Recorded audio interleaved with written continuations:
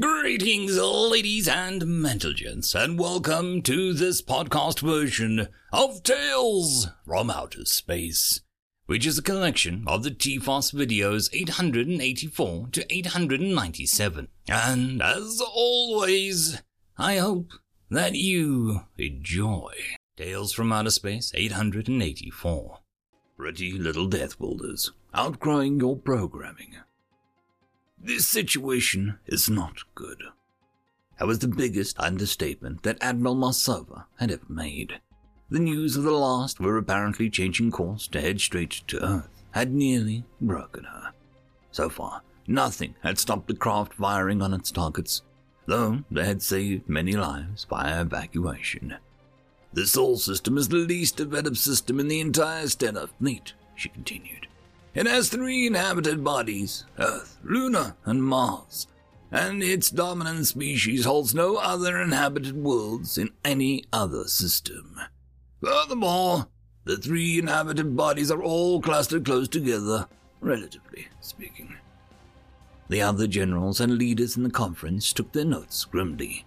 Marsova pressed the button on the podium, and a projection of the stellar neighborhood around Sol appeared above her, illuminating her tired face. The craft's last suspected position was marked in a bright red. Most species had red blood, so it was a good universal warning color. What we need to save the Sol system is an opportunity, and luckily, we have one.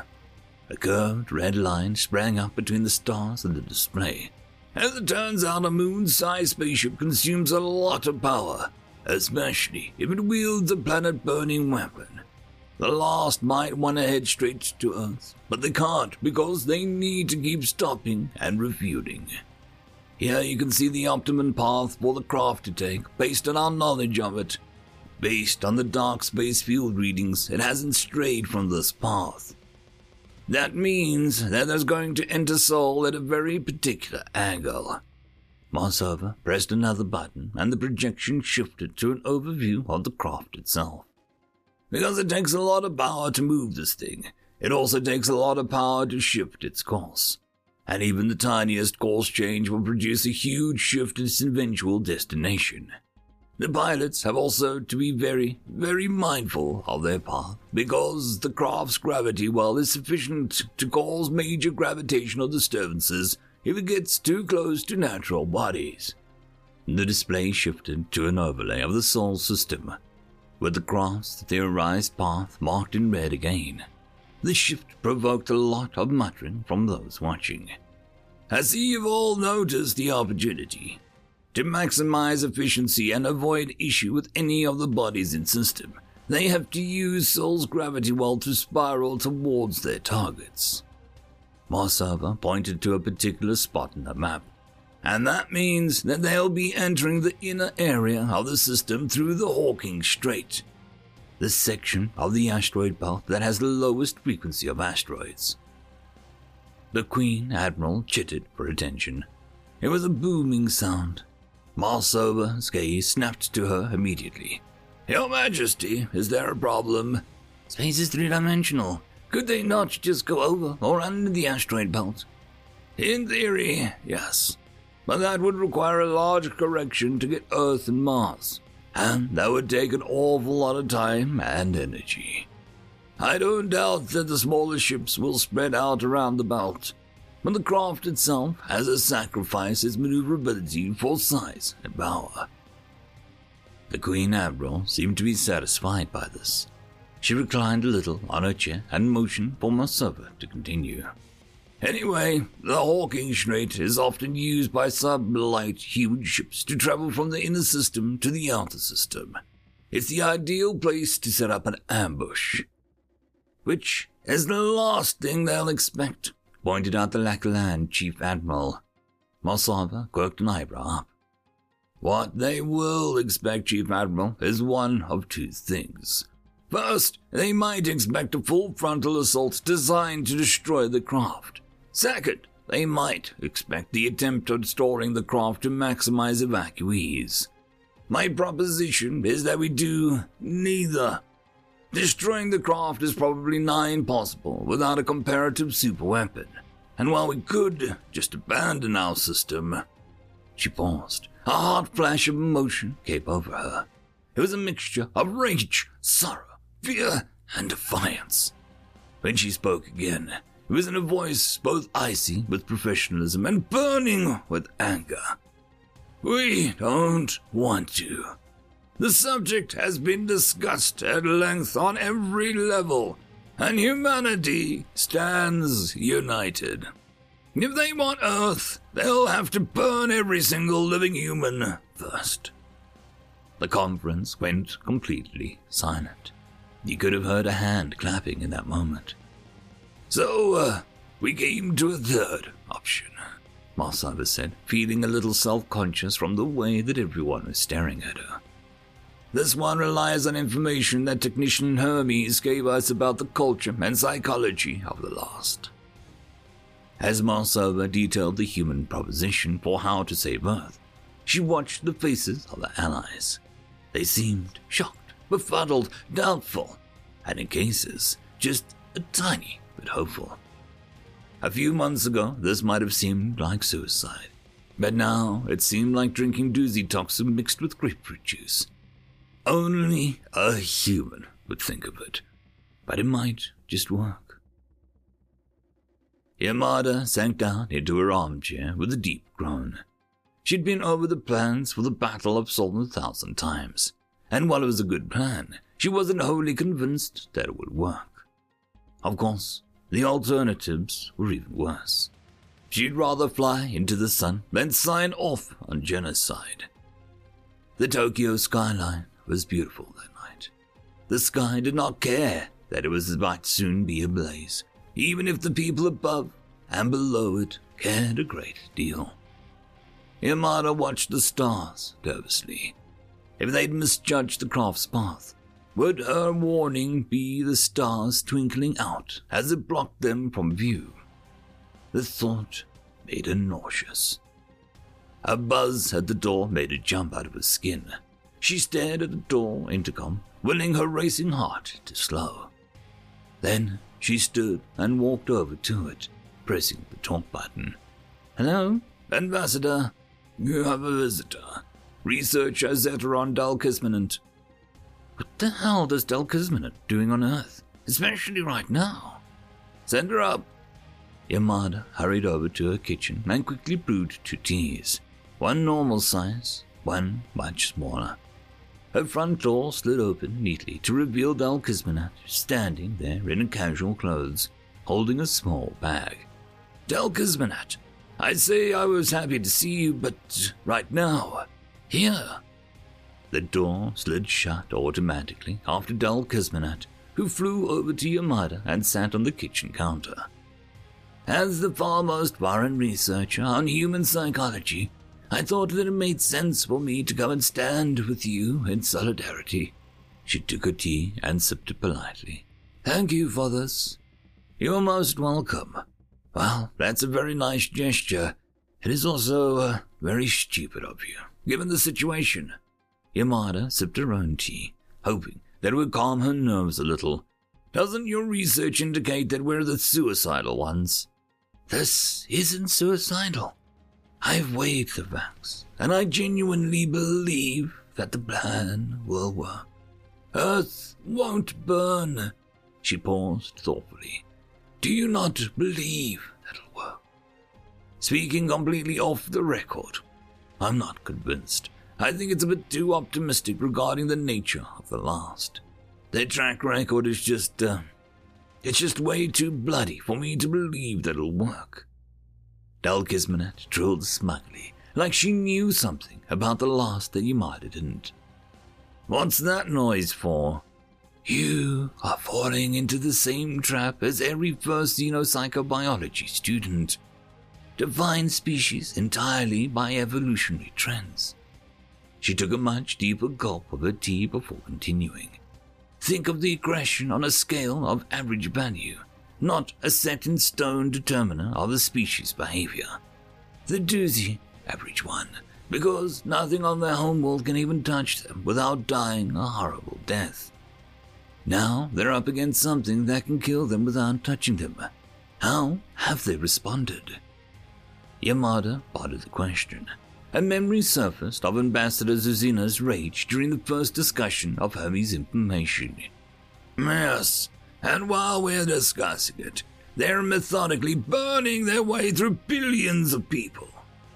And come to think of it, hadn't Murokai helped Rua with his plan to stop the Unchained? They've gotten angry. They've found ways to fight back. Even they're not capable of thinking in a way that suits war. Yamada's eyes opened. Oh God, they're being aggressive. Precisely. If they didn't have the capability to adapt psychologically like that, then toxins or no toxins, they would never have made it off the homeworld. Now, consider humanity. You guys have an aggression of 16. Does that mean that your response to anything bothersome is violence? No. We might get angry, but we're taught from a young age to control our emotions and not respond to the things with violence. The meaning of what you said just hit Yamada like a train. She nearly dropped her mug. Del Gizmanat trilled smugly again, taking another sip of tea as she did so and making an amused bubbling sound. The last have estimated aggressive score of 17. They have strong aggressive urges because of the death world that they evolved on. But as intelligent beings, they also have the ability to move beyond those urges. They don't realize that this is an option when it comes to an alien race. Yes, but how do we convince them of that before Earthburns? You said it yourself. Hit them with a stick until they get the message that genocide is bad. We just need the right stick for the job. Hell of a stick. Well, yeah, that's the issue, Del Gizmanat winced. But I think we've come up with a pretty good stick, all things considered. The two of them stayed there in a comfortable silence for a few minutes, staring out of the window at the Tokyo night skyline. Del Gizmanat rattled over to the windowsill and sat on it. Beautiful city you live in, Yamada. Mickey. Huh? It's the apocalypse. I think we're friends now. Call me Mickey. Okay, Mickey. Call me Zetron. Mickey nodded. If the city's still here when this is over, I'd love to take you on a tour as a turn. I'm holding you to that. End of chapter. Tales from Outer Space 885. Black Box, written by You're Sure I'm Not a Robot. The front of the ship shattered in the silence of space, the debris slamming into the ship's shields and burning until the fields themselves failed, and the wreckage was flung into chaos. The cascade of destruction continued, ripping backwards until it hit the bridge and extinguished all life on board. The carnage was flung into the darkness, almost certainly lost forever. Again, the explosions reached further back until they hit the vacuum-sealed cargo holds. The ship seemed to inhale as the hull began warping, and then it joined the hail of shattered metal, burning gas, torn bodies, and twisted equipment hurled into the dark. The eerie silence that is death in space filled the screen. Bart paused the simulation and turned to Captain Balseth of the Tri-Cipher. That's the best I can do for now. My drones have scanned the 80% and loose wreckage and recovered maybe 3. The rest I got from the Hulk sitting out there. The captain nodded as the screen returned to the twisted chunk of wreckage turning in space outside his ship. Engineer, you have answered many questions, except the important one. Why did the ship explode? It is almost identical to most of our fleet, and we need to know how this happened. Bart enlarged the image. Captain, that was the bridge. Everything we needed to know was in there, and all of it's gone. I can track the debris, track speeds, track rates of burning, tensile strength, track the organic remains. But nothing here will tell me what the crew were doing or why we were doing it. Unless you have a way of traveling in time, then all I can do is refine the simulation without we can watch it die again. Aware that sounded defeatist, he added, I can check the system, see how the explosion like that could have traveled through the craft, using your ship as a template. Perhaps that'll be enough." The captain seemed to sag, his scales flat and colorless, his crests waving listlessly. He looked again at the broken ship. "Engineer, we haven't been entirely truthful with you. This is the third ship that we have lost. We didn't want to damage confidence in our technology if it was some simple accident of space, some anomaly that we could explain. Now it seems that it could happen to any of us. This is why my government asks for your skills to be made available to us. You humans seem to avoid these kinds of events, and we need your insight." Bart was silent for a moment, looking around at all the familiar tech, the dull realities of boring, ordinary ship travel. The dullness treasured, bled for, fought for against all odds, taking organic life into the cold, pitiless void so often that the price was forgotten. Some of the Xenos had been out here for thousands of years, treating it like a playground.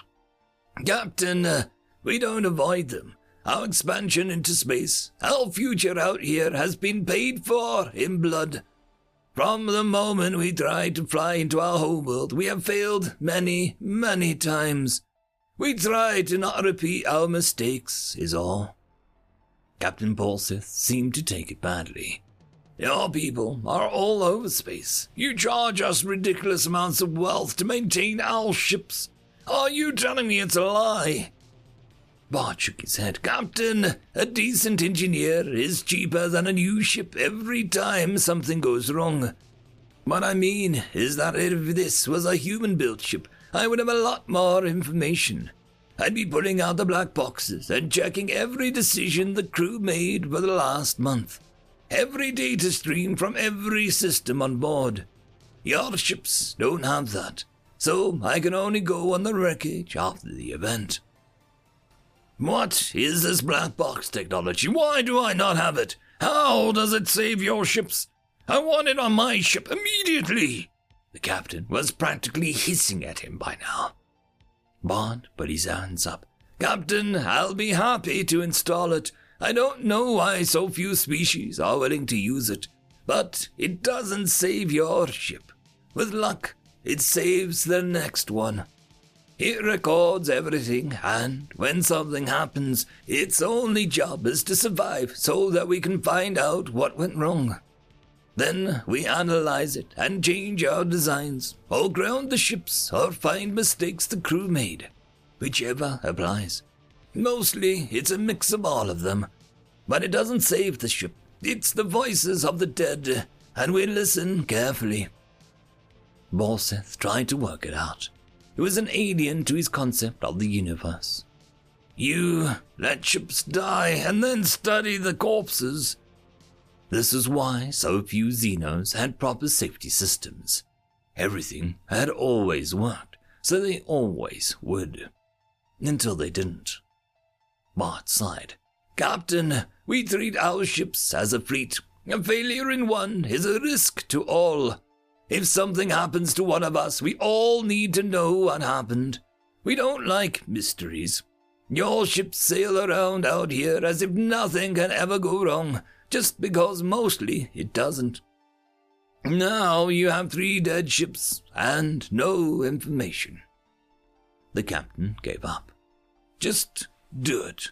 Put whatever the system is on my ship. I'll contact my government and issue my recommendations to fit it to all of our ships. I'll need you to testify on this before we lose any more crew to this, problem." The XCC issued a charitable appeal with a large cash bonus attached to fit the black boxes onto the 200 ships of similar design. Bart finished his simulations and passed them back to Intel, but nothing useful was found. Now, it was only a question of when something else went wrong. A morbid waiting that set the Xeno fleet on edge. Many more minor mistakes were being made as the crews tried to accept that the strange human technology that would probably be the only thing that survived their destruction. Bart has been back on the Ishmael for 3 weeks, waiting for the call that he knew was coming. Every ship had been wired up in a hurry. Really basic stuff. If it worked, well, maybe the Xenos would see the point to invest properly. XCC was grinning like a fecking child over the prospect, regardless of the death toll. He was used to the cynicism that sat quietly behind many of humanity's good works, but this felt a little darker than most. The call came. "Engineer to bridge, bring a bag." It took some time to reach the Tri-Cipher and reunite with Captain Bolseth. The atmosphere was grim as it trailed another wreck, another sister ship lost to these mysterious accidents. The captain put out a limb and welcomed the engineer back. "Thank you, Bart. Your captain tells me you've been kept busy. I wanted you because you've seen this before. From your previous work, I can tell that this is exactly the same issue. I have tracked the debris and it matches all the same criteria. We are waiting for you to recover the human technology and find out what happened." A little later, they were back in engineering. "Captain, what was she called?" he asked as they looked at the scans. The captain looked grim. "She was the sent secret. I knew its captain and crew well. Solid, careful, and experienced. Nothing like this could have happened slowly. It must have been quick. They didn't even send out a distress call. One of your devices alerted us." The engineer nodded. He had set vacuum alert beacons on some of the places that had taken early damage, hoping it might get help faster. At least, it had helped the recovery. He looked closely at the spinning hulk. "I'll suit up and see what I can find. Hopefully, it won't take long." It took a long week, a week of cutting, bending, and burning. The black boxes were set in 3 places on the ship and buried deep and strong. He didn't want to start any kind of analysis without all of them, or at least most of them. Bart wasn't too happy about all the sweating, heavy work. He preferred drones or other people to do the heavy lifting. Pointless on this project. So many variables made programming useless, and he'd spend longer shouting and explaining to his Xeno crew. Anyway, they were all pretty emotional about the ship, and he was aware that this was a graveyard for them. Having a human doing it seemed to be helping them in some strange way. Finally, he pried the black box from the bridge substructure. "Captain, I have it. Coming on board now." He looked at the burned metal and the torn fabric now open to space. He bowed his head. "All right, boys. I'll take it from here. I'll make a damn sure that doesn't happen again." He didn't believe in ghosts, but he was never quite sure that they cared about what he believed. "They aren't black," was the first remark from the captain. Bart grinned briefly. "Aye, Captain. Imagine chasing a black object in space, or rather, a lot of burning. They are as bright as we can make them. The paint took generations to develop.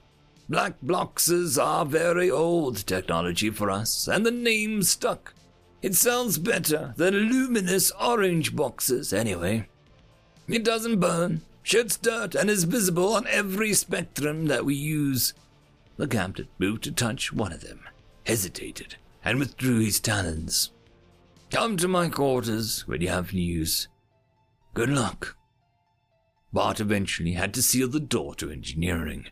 Too many Xenos coming to look at the mysterious tech now buried in their ships, holders of dark secrets. He didn't need the distraction. He wired all the boxes up and began downloading the data, running it directly into its existing intel. The dead ship began telling him its story. Over and over he ran the records. The crew was without fault as far as he could tell. No odd orders, no experimental procedures. Solid, unimaginative Xenos.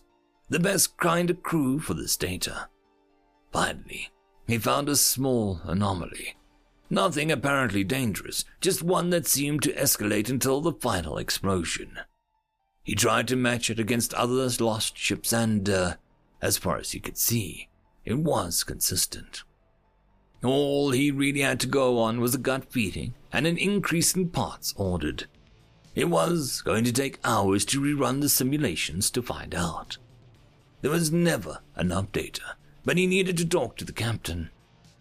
He found the captain playing with some strange creature, a sort of bat-like furry thing about 2 hands high. He stopped and the animal flew onto the perch peacefully. "Captain! Hello, Bart. We heard all about your canine alliance and thought that we would try it ourselves. We call them Numinias. We bred them in caves a long time ago as bug hunters. They increase morale on the long trips." The captain paused. "And on days like this. What have you found?" Bart couldn't resist walking over to the creature and peering at it. "Is it a predator? Can it talk?" The creature's tiny eyes studied him and then went, "Yip." The captain laughed. "Not unless you're a bug. It's not much for talking, but it lets you know if it's unhappy." Bart nodded again. "So, like our cats." He dismissed the creature and brought up his scan. "I have questions." He put his intel onto the screen, focusing on a small data point. "Captain, why were they buying so many light bulbs?" The captain looked quizzical. "What is a light bulb?" The engineer pointed at the order data. "Light bulbs are just what we call light fittings. They are practically immortal and have been for generations. So why are your ships buying so many? And why was it escalating? Right up until the end where they were raising them en masse." The captain remembered something and pulled up his own records. "We've been having similar issues. I've needed to replace several conduits. Nothing important, not even engineering. Any of the crew can pull out those circuits and put it into recycling and just pick up a new one from cargo bay.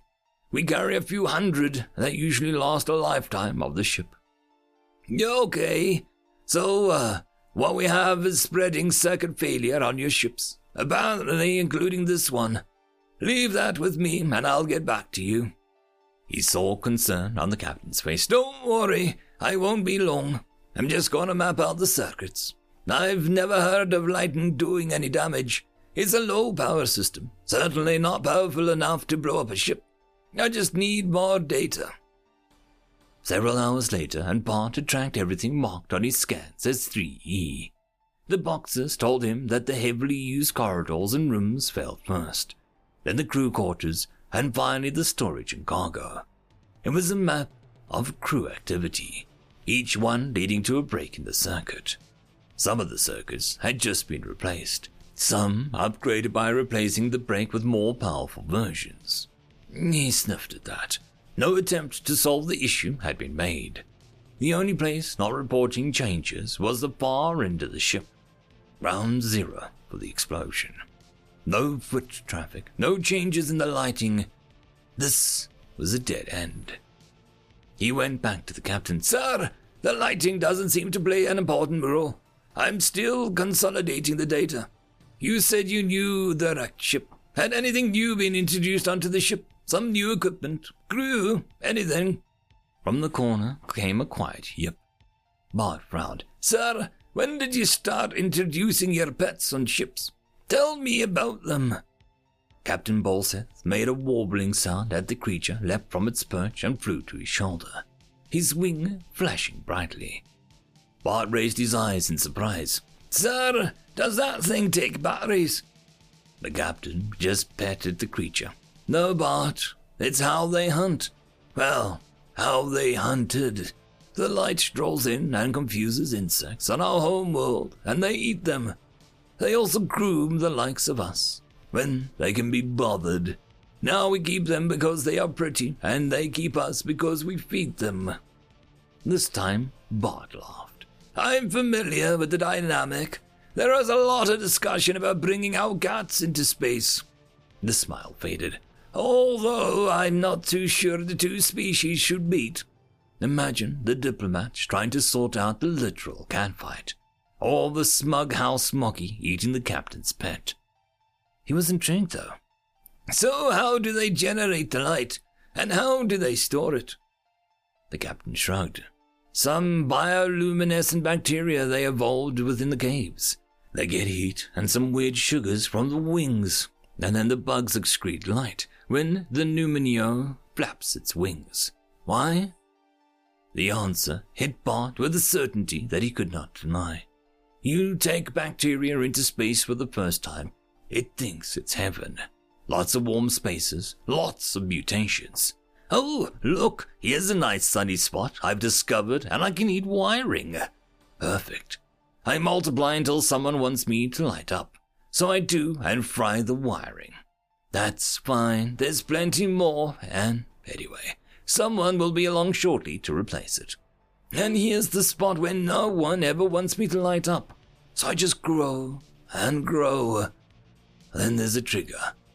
Something tells me to light up, and I do. Crap! Captain, I need you to get the men into the life pods and let me cut the power immediately.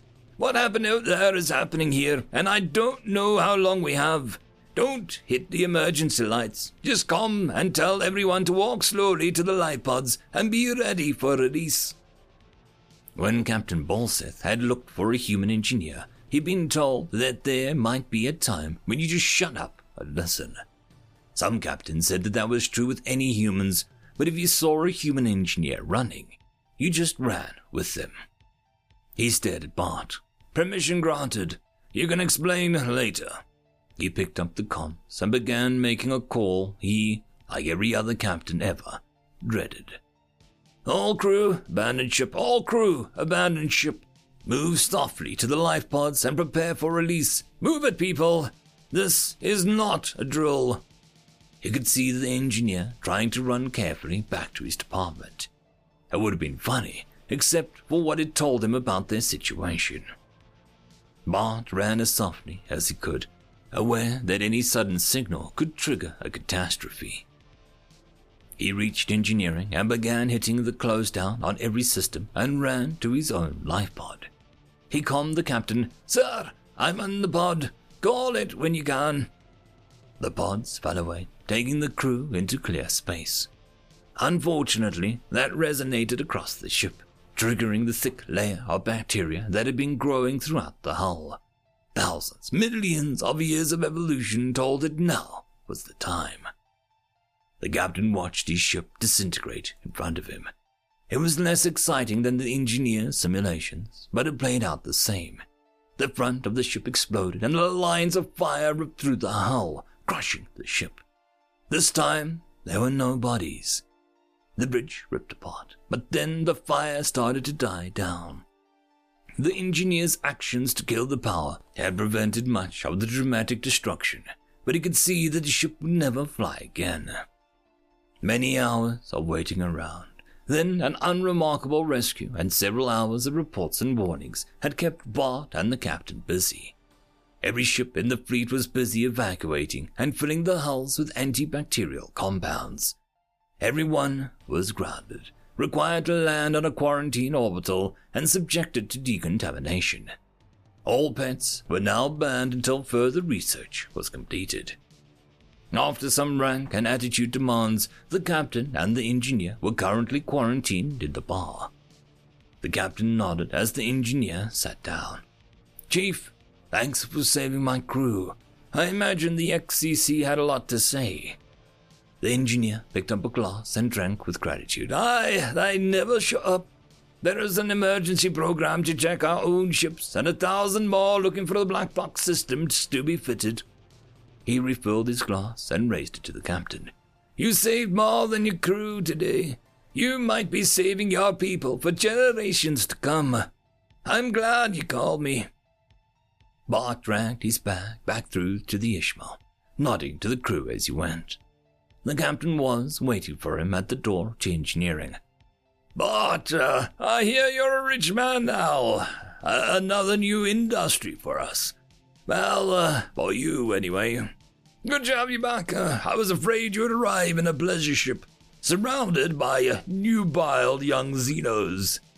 Bart sniffed, something in his Scottish soul deeply offended. Captain, I'm not looking for such things. I may have bought a few special bottles with me, if you're interested in a dram or two. Well, Chief, how could I say no to that? What was the problem anyway? Bart sniffed. Ugh, just bugs. End of story. Tales from Outer Space 886. Story number 1. The Passenger, written by Ogosh. We were 3 galactic standard weeks into our 5-week journey when they attacked my ship. Adrenic pirates, foul-tempered, militant, huge tripedal aliens with a penchant for murder and slavery. They descend from a Class 7 rough world, and as such are most likely the most naturally gifted species recognized by the Galactic Council in terms of sheer physical prowess. If an Adrening pirating frigate drops out of subspace, and you aren't alert enough to get out of EMP range before they shut down your ship's nav systems, it was considered certain doom for you, your crew, and any God-forsaken souls on board. That is, until I met a human. At this point in time, I'd been captaining a transport shuttles through Zone 6 space for roughly 13 GS cycles.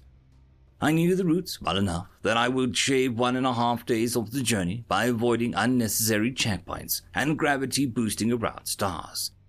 In hindsight, it was this formulaic attitude that let them get the drop on us. Other than the fate that awaited us, the only unusual thing about our journey was one of the passengers. It described itself as human. It was bipedal, mostly furless alien with pinkish epidermis and a thick patch of light golden hair on top of its head. It was about a head or 2 taller than most of the crew, and stayed in its quarters for the whole journey, reading. On its boarding form, its stated reason for travel was going home. I did get a chance to speak to it once, a few days before the attack. It was very polite, even complimenting me on the work that I put into polishing my shell. But I digress. When the Adrening attacked, they did so with the same tactics that I had read about.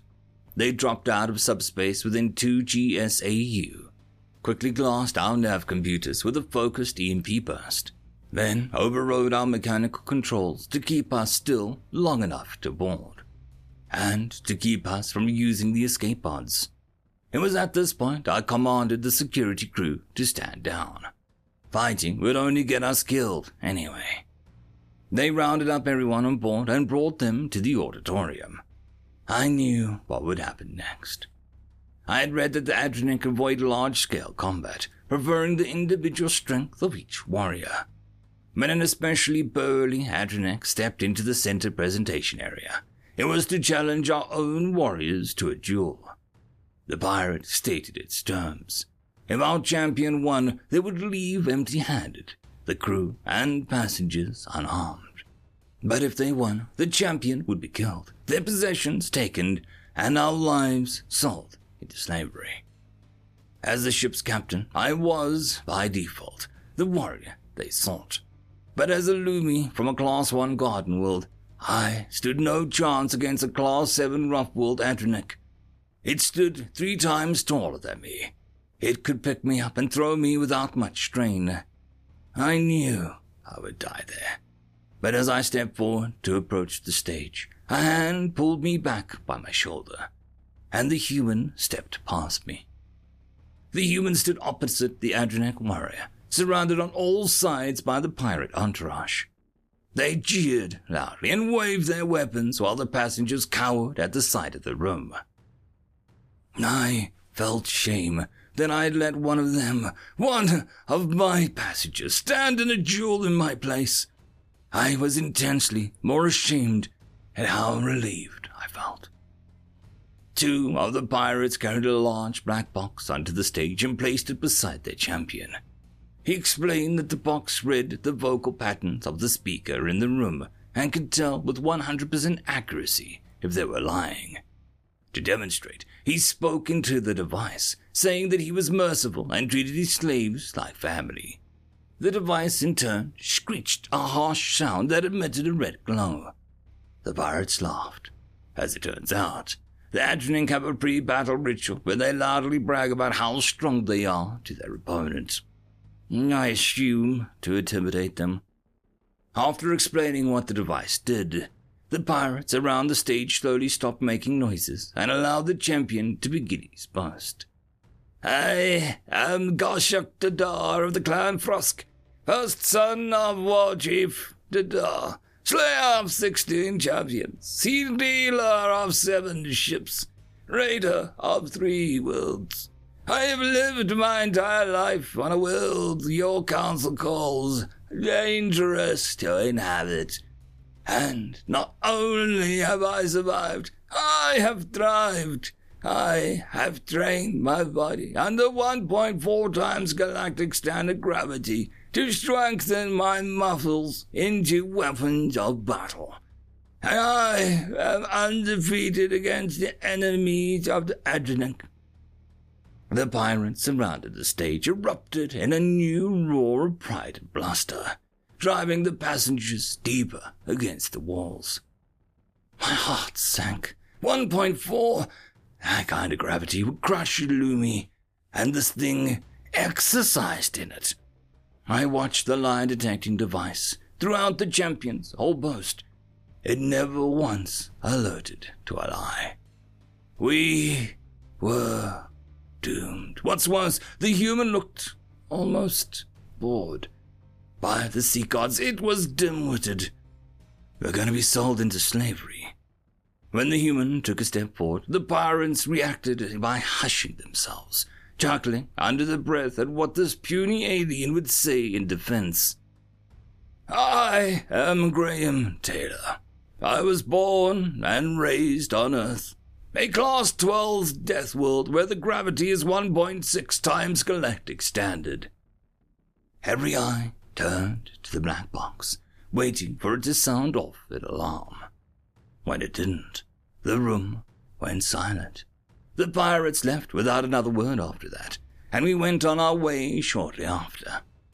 Officially, my crew was able to defeat the Adrenac champion in single combat to escape capture. Unofficially, we got very, very, very lucky that we had a creature on board scarier than a pirate, quietly reading in his room. End of story. Story number 2. The Man with the Piston Arms, written by Guncaster. You'll find a lot of weirdos in the private military sector. Specialists that over-specialize to the point of obsession and mania, who drastically modified their bodies to suit their specializations. Street samurai, fire support specialists with full flight capability and actual gunship weapons just strapped to their limbs. Cybermancers with an army of drones at the beck and call. In that sort of environment, legends come to life. During my last deployment, I met one of these legends. It was an expedition to scrap fields, an exploration and salvage mission. We were supposed to protect the techies while they ran some tests, help them grab whatever working tech we find, and get out before the Akaso Industries drone patrols stumble upon us.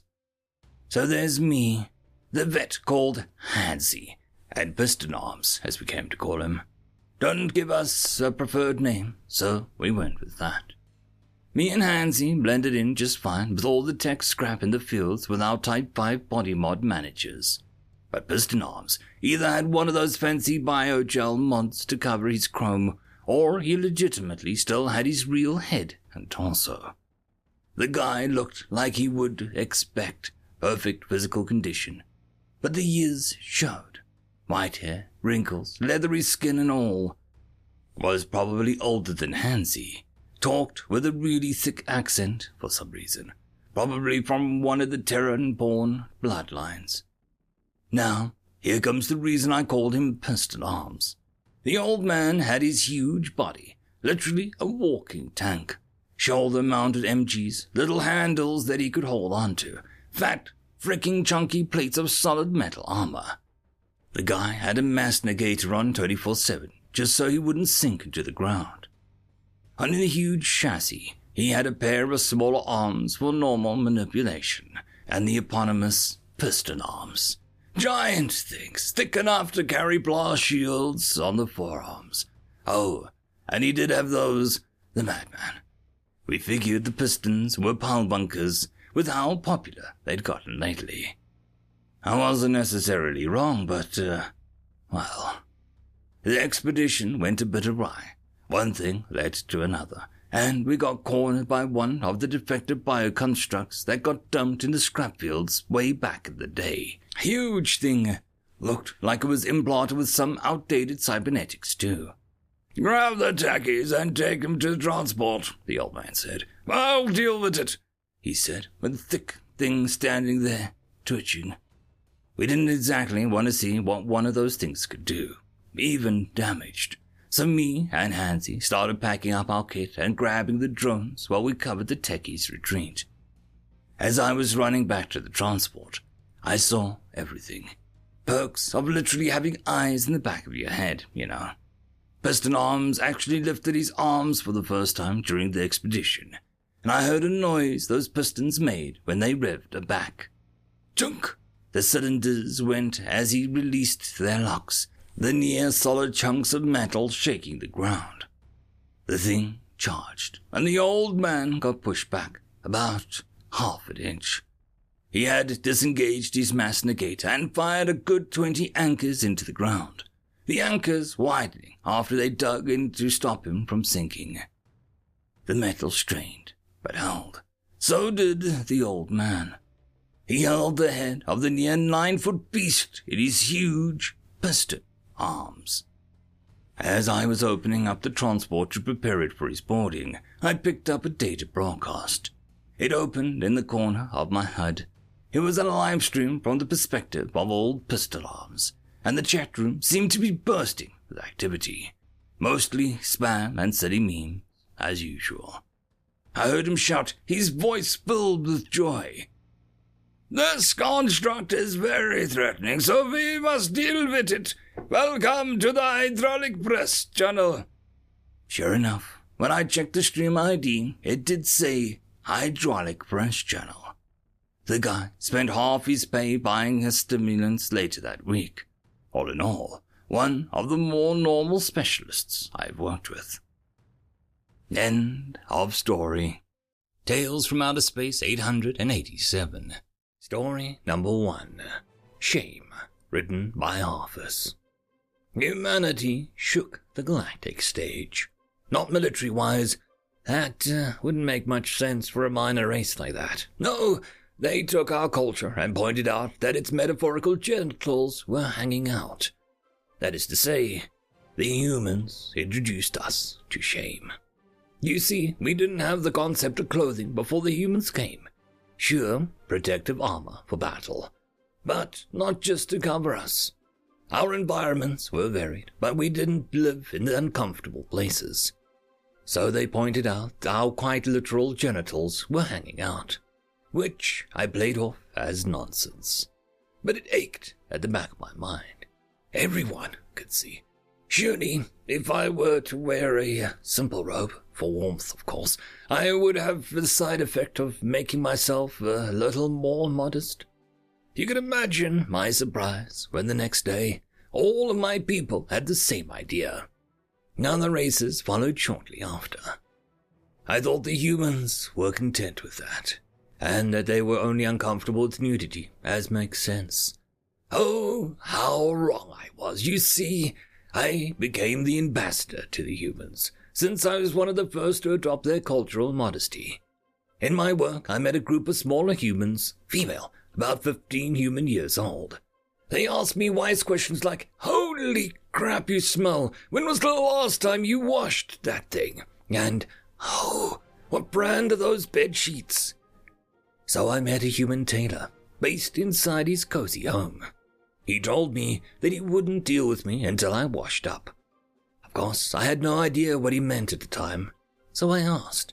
He was so shocked, he took me to his own bathroom and introduced me to one of humanity's most wonderful inventions, the shower. He then fitted me for clothing, promising that I would look on fleek, which I assumed to be mimicking the fashion on a colony of theirs, perhaps. Oh yes, I forgot to mention fashion. With what I learned and brought back home, fashion caught on like wildfire. Everywhere you went, human designers had taken root. Then came the hairstylists. They took me, as at that point I was considered at the forefront of fashion, since I had brought it to my people, and styled my quills, gave them color, and pointed them to make me look younger, more virile, as my hairstylist put it. Wait, you want me to look more virile? Why would I want that if I'm wearing clothes to hide my genitals? I asked. She laughed.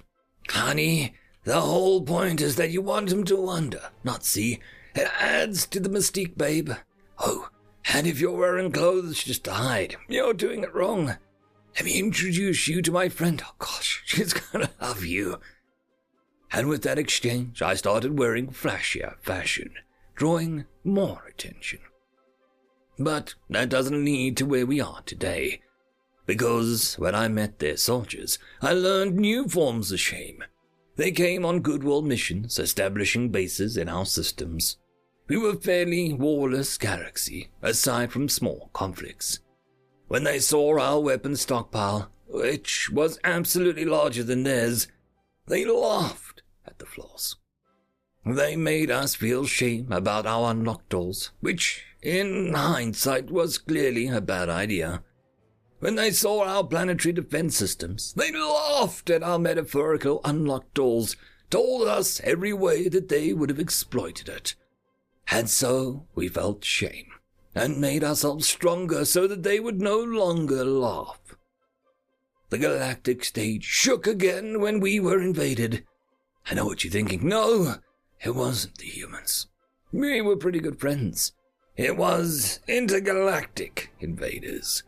They were too strong and ended up crushing us. The shame brought on by our defeat let us survive far longer than we expected. But we still fell. We never could see what our invaders looked like, or hear their name, always staying on board their massive black ships. We only saw machines as foot soldiers, none of their race. And so we gathered today, my race, humans, and all of the galaxy's leaders packed into one room to discuss surrender. A group of their robot soldiers came into the room, pointing their arm-mounted weapons to the ground and aiming our attention to the door. Into the room slid a slug-like creature, pink, fleshy, covered in pus yellow warts. It opened what I assumed to be its mouth to speak, spittle splashing from its mouth as the words came out. Welcome all to the Gun Empire. You will be, the invader started, but was instantly cut off by laughter. Admiral Malcolm, an oldie human, white hair and wrinkled face. I've never seen him break composure before, until now. Are you telling me that we've been beaten by the Goo Jiggle Empire? He laughed even harder. Why is that one? It interrupted again. Oh, God, its mouth looks like a cloaca. I'm gonna throw up if I see it talk anymore. The human president, Martha Oswald, said, turning to the side to Ratch. Why, yes, it is a cloaca. Now, if I may return to the matter at hand, it interrupted again. You're telling me you crap from the same mouth you talk from? Admiral Malcolm said, in between bursts of laughter. What is the... It started to raise its voice. However, it raised in pitch exponentially as it did so. So, it was interrupted again. I started to laugh. Admittedly, it was pretty funny. Hey, Goo Jiggle, you might want to get those nasty yellow lumps checked out. Someone from behind jeered. I didn't see who it was, but it wasn't human. Hey, those are my fertility nodules. Each is... It interrupted again. You're coated with dicks. Oh my God. Stop this. Stop this. You get the picture. After 2 hours of what the humans called a roast, the Gugugan left the room, head held low, and after the first hour, I'm pretty sure it started to cry. Later on, we found out that they broadcast the surrender to the entire Empire. We expected retaliation, of course, but none came. The ships just stayed in space where they were, for months, actually. We sent transmissions asking for what happened, and received no response. Until a year after surrender, we finally received our response. Just leave me alone. I just was gonna work in the comm station, but I'm just gonna be in my room for a while instead. So, that's how we shamed the invaders into leaving. Thank humanity for shame. End of story. Story number 2. Everything's a Nail, written by Hidden Fox. Every race brings something new, something unique to the intergalactic table. The Za'ara brought their unique knowledge of faster than light travel. The Kutcher brought their mastery of cuisine and flavor. But humans brought the strangest thing. You see, when we first met the humans, nothing in particular stood out. They weren't particularly better at anything. Their art wasn't as good as the Winthian. Their technology was nothing compared to the complexity of the Talon. The humans didn't bring a skill. They brought a single concept. They brought a phrase. They brought every tool is a hammer. It's an odd phrase. Quite simply, what it means is that every tool can be used as a hammer. From calipers to crowbars, they are hammers. That's not the issue with the phrase. Of course, every tool can be used as a hammer, but why would you? What the phrase meant was something else completely. For humans, not only is every tool a hammer, everything is a tool. Why get a glass cutter when you can use a rock? Why create anti-gravity technology when you have rockets? Why have one powerful computer when you could just use 4 weak ones? Why use poison if you have a gun? Why use a gun when you have chemical weapons? Why use troops if you have a planet cracker? Not only is everything a tool, so is everyone, and nothing can be scarier than the concept of a living human tool. End of story. Tales from Outer Space 888. Apes in the Mud, written by IAS. Welcome, Chief Scientist Crackrin. Thank you for accepting our invitation. We're gathered here today to talk about the complaint against Major Miller.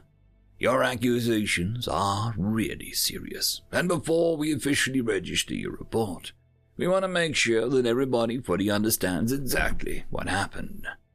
Chief Scientist Crackrin bowed his head in greeting towards the 2 high officials across the table, trying to keep calm.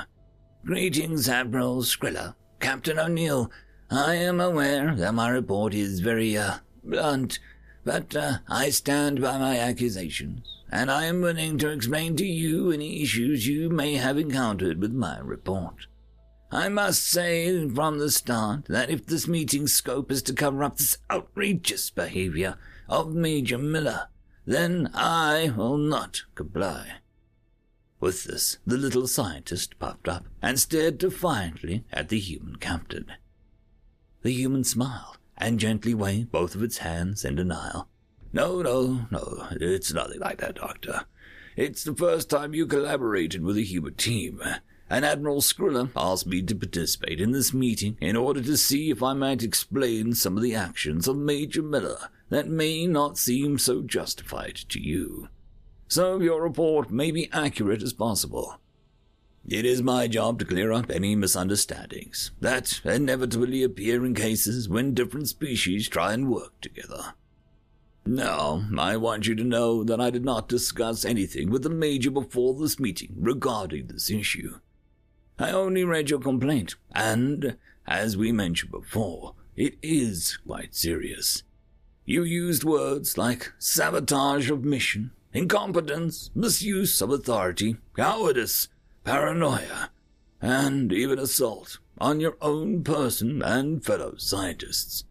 Clearly, something really wrong happened, and I want to make sure that nothing like this ever happens again. In order for us to get the full picture here, could you tell us in your own words what exactly happened? Fine, grumbled the scientist, not entirely convinced about the human captain's impartiality. We were orbiting planet SR 695887 Our scan showed that it was certainly capable of sustaining life. But the atmosphere, even if breathable, is very dense. Kilometer-thick clouds constantly cover the entire planet. So any further investigations had to be made from the ground. I was assigned to lead the team that first landed on SR 395887. My role, besides a leader, was that of biologist. I was supposed to look for life forms. The team also had one geologist and one botanist, Major Miller, and another 2 human marines were assigned to the security team. The last member of our team was the pilot of the shuttle.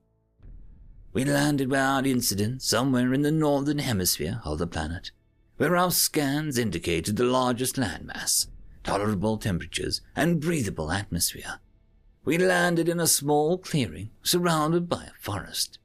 After touchdown, we did the preliminary scan with the shuttle sensors, but with the clouds above were replaced with thick mist on the ground.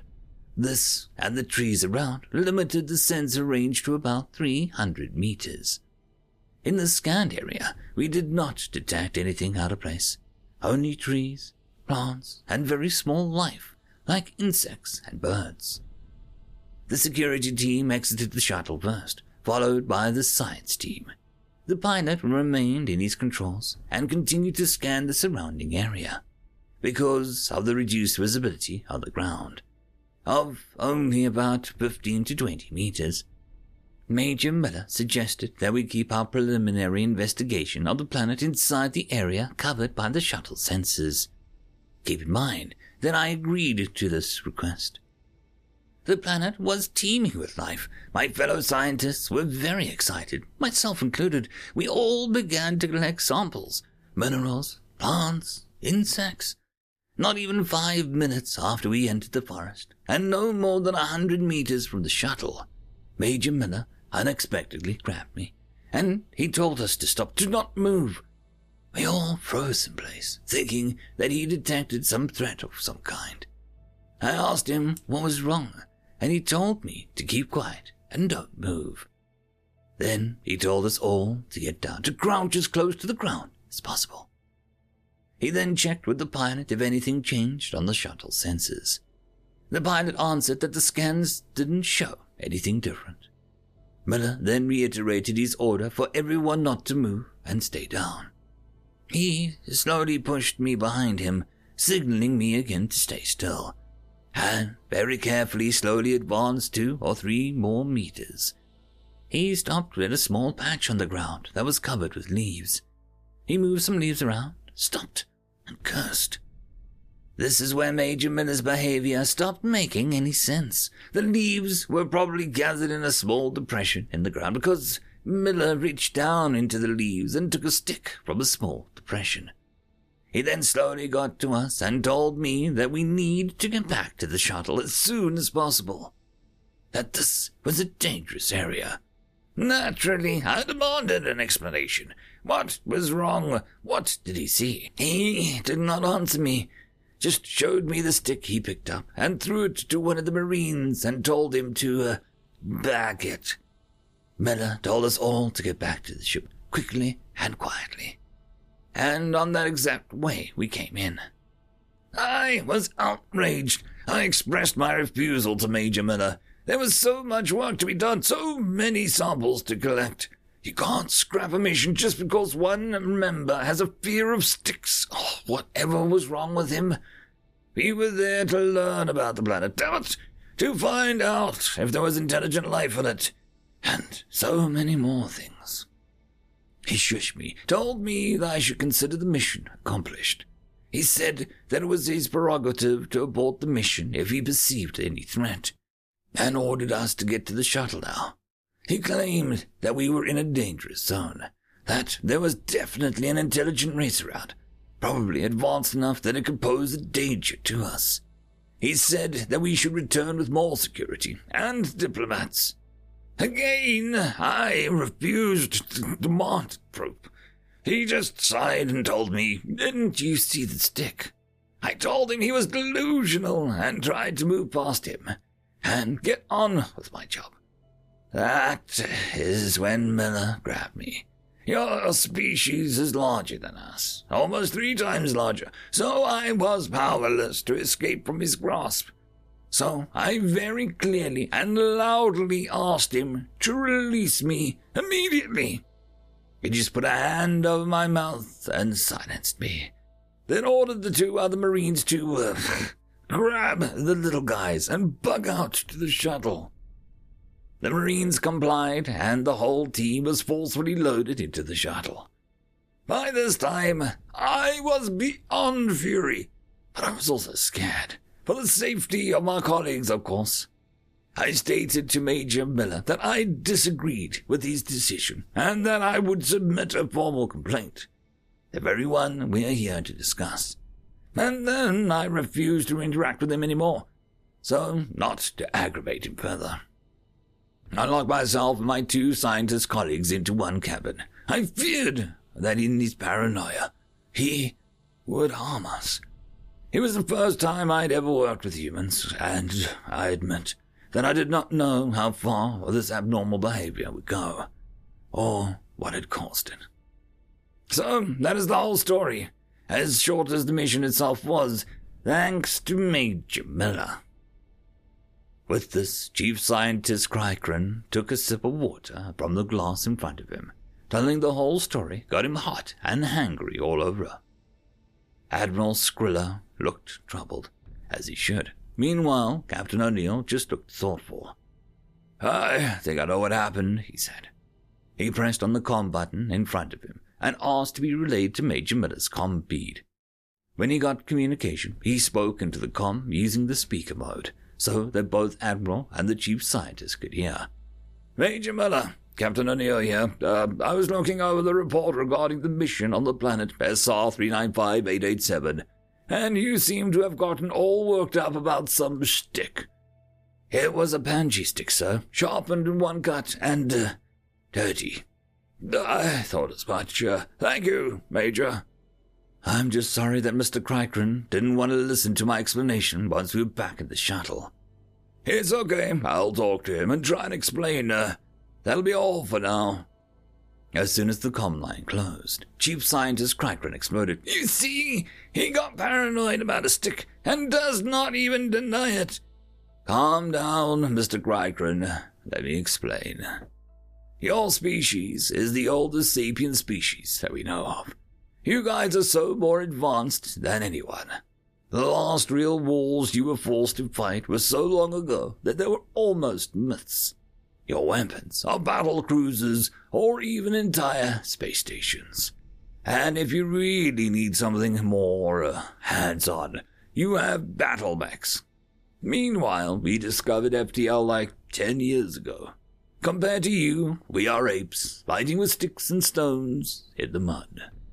But because of this, there is not a single soldier amongst us that does not know what a punji stick is. You see, punji sticks are weapons, traps to be more precise. In this case, it was camouflaged with leaves. There were probably more than one stick in that pile of leaves. If you were to step on that pile of leaves, you would have been impaled by the sharpened sticks, and, most likely, seriously injured." Chief Scientist Cricron paled. "But I'm sure you realize now," continued the captain, "that a trap means sentient creatures set it up. So allow me to congratulate you on discovering a new intelligent race." Cricron was beginning now to grasp the importance of the discovery. "Oh my," he muttered. "We must return immediately and make contact with the species. If only that insufferable Major didn't just stop the mission. This does not change the fact that he got scared of a stick trap. Any species that uses sticks as weapons surely shouldn't possess a threat to our team. I mean, we're talking about Stone Age creatures here." "Well, not really," countered the human captain. "As you heard Major Miller just now, he mentioned that the stick was sharpened with one cut. That means it was sharpened with a metal tool, not a stone one, like this knife here." And as he talked, he placed one of his own melee weapons on the table with a solid clank. "See, if there were sentient creatures out there carrying this type of things, and if they have seen you as trespassers, That could have gotten really ugly really fast. Also, let me tell you from experience, even our troops still use punji stick traps, if need be. So, on SR 395887, we are talking about a species that's at least at the Iron Age, but probably even further. So, again, congratulations. Chief Scientist Cricron gulped. He took another sip of water. Deep down, he was already convinced that the backing out had been the best move. But now, he was worried that he missed these, clues of a sentient race. We don't know for sure. Maybe the tree that the stick was from splits like that, into nice, even cuts. Or maybe they just stone that splits it into really strong and sharp edges. He knew that he was grasping at straws here, but he was not ready yet to admit that Miller had been right all along. And, for all we know, the pit was used for hunting wild animals. There's nothing to indicate aggression from the builders of the trap. O'Neill looked thoughtful for a second, but then shook his head in denial. No, it's pretty obvious you guys were in a dangerous area. Miller said that the stick was dirty. That means that the tip, the sharp part, was tainted with something, probably feces. This means two things. One, the species has some knowledge about bacteria and infections. So sorry, but the Stone Age theory is not standing. And two, it means that it's not meant for prey animals. No hunter wants to taint his soon-to-be food. No, this was meant for enemies, to kill them with infections if impaling fails. That's barbaric, Chief Scientist Cricron murmured. Well, that's apes in the mud for you. But overall, in my opinion, the Major recognized a dangerous situation. You were probably in a war zone. Put safety first, and his decision to extract you and your team from there, fast and quietly, was the best call, even if it meant carrying you guys out there against your will. So what do you think? Care to revise your report before making it official? Asked the now smiling captain. Well, of course I want to revise it. I just wish Major would have explained it to us. You said you locked yourself into the cabin. I know, Admiral. I officially request you to disregard my initial report. I'll present you a revised one tomorrow. Now I need to go apologize to Major Miller and his team. Captain, I believe it's your custom to pave the road to conciliation with lots of alcoholic beverages. Well, yes, the reluctant captain answered, his smile fading. Okay then, may I be excused? Of course, Chief Scientist Cricron, answered Admiral Skrilla. As the little scientist exited the room, the human captain turned to the Admiral. After I just explained to him about apes in the mud thing, he wants to get said apes drunk. He sighed. Yes, I'll see you here tomorrow then. End of story. Tales from Outer Space 889. Story number 1. Purpose-built, written by L.G. Father Anthracite. Pets are a fairly common sociological phenomenon to the species of the Galactic Legal Forum. For some, like the Baconar, aesthetics are key. They keep vividly colored bird-type pets, which sing melodically. Some, like the Zitchki, keep pets for practical purposes, feeding food waste biomatter to their hog-like demu. The back-bonding Mer keep a few spurling around simply to fill out pack numbers. But humans keep pets for a great many reasons. Aesthetics, companionship, anxiety relief. Studies show that humans recover from illness and injury faster when visited by a care animal. Human pets run the gamut from small fish to massive predators. Goldfish, gerbils, hedgehogs, rats, ferrets, cats, dogs, hamsters, lizards, snakes. Way too many kinds of insects. Humans will keep nearly anything as a pet. Dogs, though. Dogs were a feat unseen in the universe. Humans have been breeding dogs for longer than they've been able to keep records. And they bred them to do absolutely insane things. Huskies are bred to run dozens, even hundreds of miles, with little rest, in Arctic conditions, while towing hundreds of kilograms behind them. Dachshund were bred to hunt badgers in their burrows. There were multiple breeds dedicated to hunting bears. Bears! When most GRQ members hear about bears for the first time, they assume it's some sort of joke, right up until they see the pictures.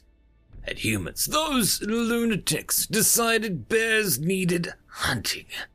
Pointy sticks and sharp rocks weren't getting the job done alone, so humans took their hunting dogs, and specifically bred them to hunt bears. Some bears weigh in at over 400 kilograms.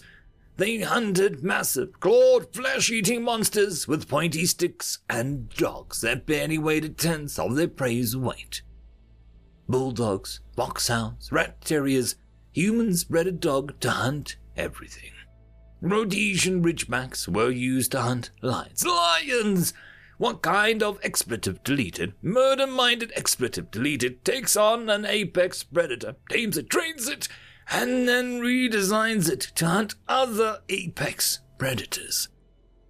And do you want to know what's worst? Humans of them.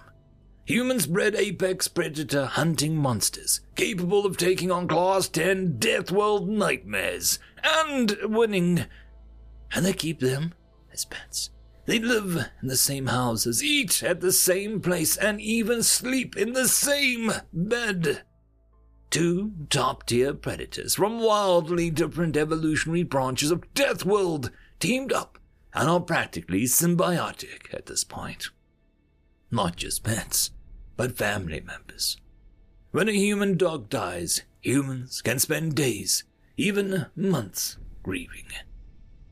Dogs, for their part, have been known to find their humans even if they are separated by hundreds of miles, or spend the rest of their lives waiting for their humans to return home, not knowing that the human has died. Once, pre-contact, there was a human monarch who bred dogs. She kept them for years. She stopped keeping them after a while, and when asked why, she said that she would hate to pass on and leave them behind. Humans say that they don't deserve dogs, that dogs are the goodest of boys. But I can't think of no other pet in the entire GLQ that matches their odors so well. It's almost if they're purpose-built. End of story. Story number 2. Chaos Hounds, written by LG Father Anthracite. I remember when they found out that we called them Chaos Hounds. They were not amused. Nearly caused a diplomatic incident. They didn't understand at first that we meant it as a compliment. They thought that we were calling them the ones who bring chaos. But what we meant was that of all the races of the GLQ, only humans were able to sense chaos before it happened. They could, like their own canine companions, sniffing out a prey, sniff out an impending disaster. I remember the first time I saw it happen. No spacer gets more than a trip or two under their belt before they start acquiring stories. And by stories, I mean scars. I may have been the cause of some of the chaos in my youth. I was in a dive bar on Regal 9, a place called Flensner's. It was a rough place, to be sure, but I knew how to handle myself. I was there with a crewmate, a human named Gus. He was as short as a grig, but he was a solid little fella. I'd seen him hoist more mass in one arm than 2 Herol crewmates could carry together. We were at Fresner's having a bit of a farewell for another crewmate. He'd finished his bid and was changing ships to head towards his home cluster. We were about 3 or 4 rounds in when I saw Gus get real quiet. He was just sitting back, sipping that poison human's drink, water or vodka or something. Anyway, he's just sitting there, sipping his drink and staying quiet. Maybe 4 or 5 minutes like that. Then all of a sudden he stands up, grabs us around the middle, and carries us out of the bar. We were just out the door, complaining about our unfinished drinks and squirming to get loose, when he threw us onto the boardwalk, then slammed down on top of us. I thought for certain he'd lost his mind. You hear stories, every once in a while, how a human just goes crazy. But then I heard gunshots from the bar. He was trying to shield us from the gunfight that had just broken out. Once the rate of fire dropped a little, he manages to scramble around to the side of the building, and Gus pulls out his compad and called the station security. He told them that he'd seen a group of Brent warriors approach the old caravan. He saw them have words, and that the Brent had moved away and had ordered drinks, but they had kept eyeing the old caravan. Gus told security that he was just leaving when he heard the gunshots. I sat rooted to the floor and listened to him explain it to the security officer on the phone.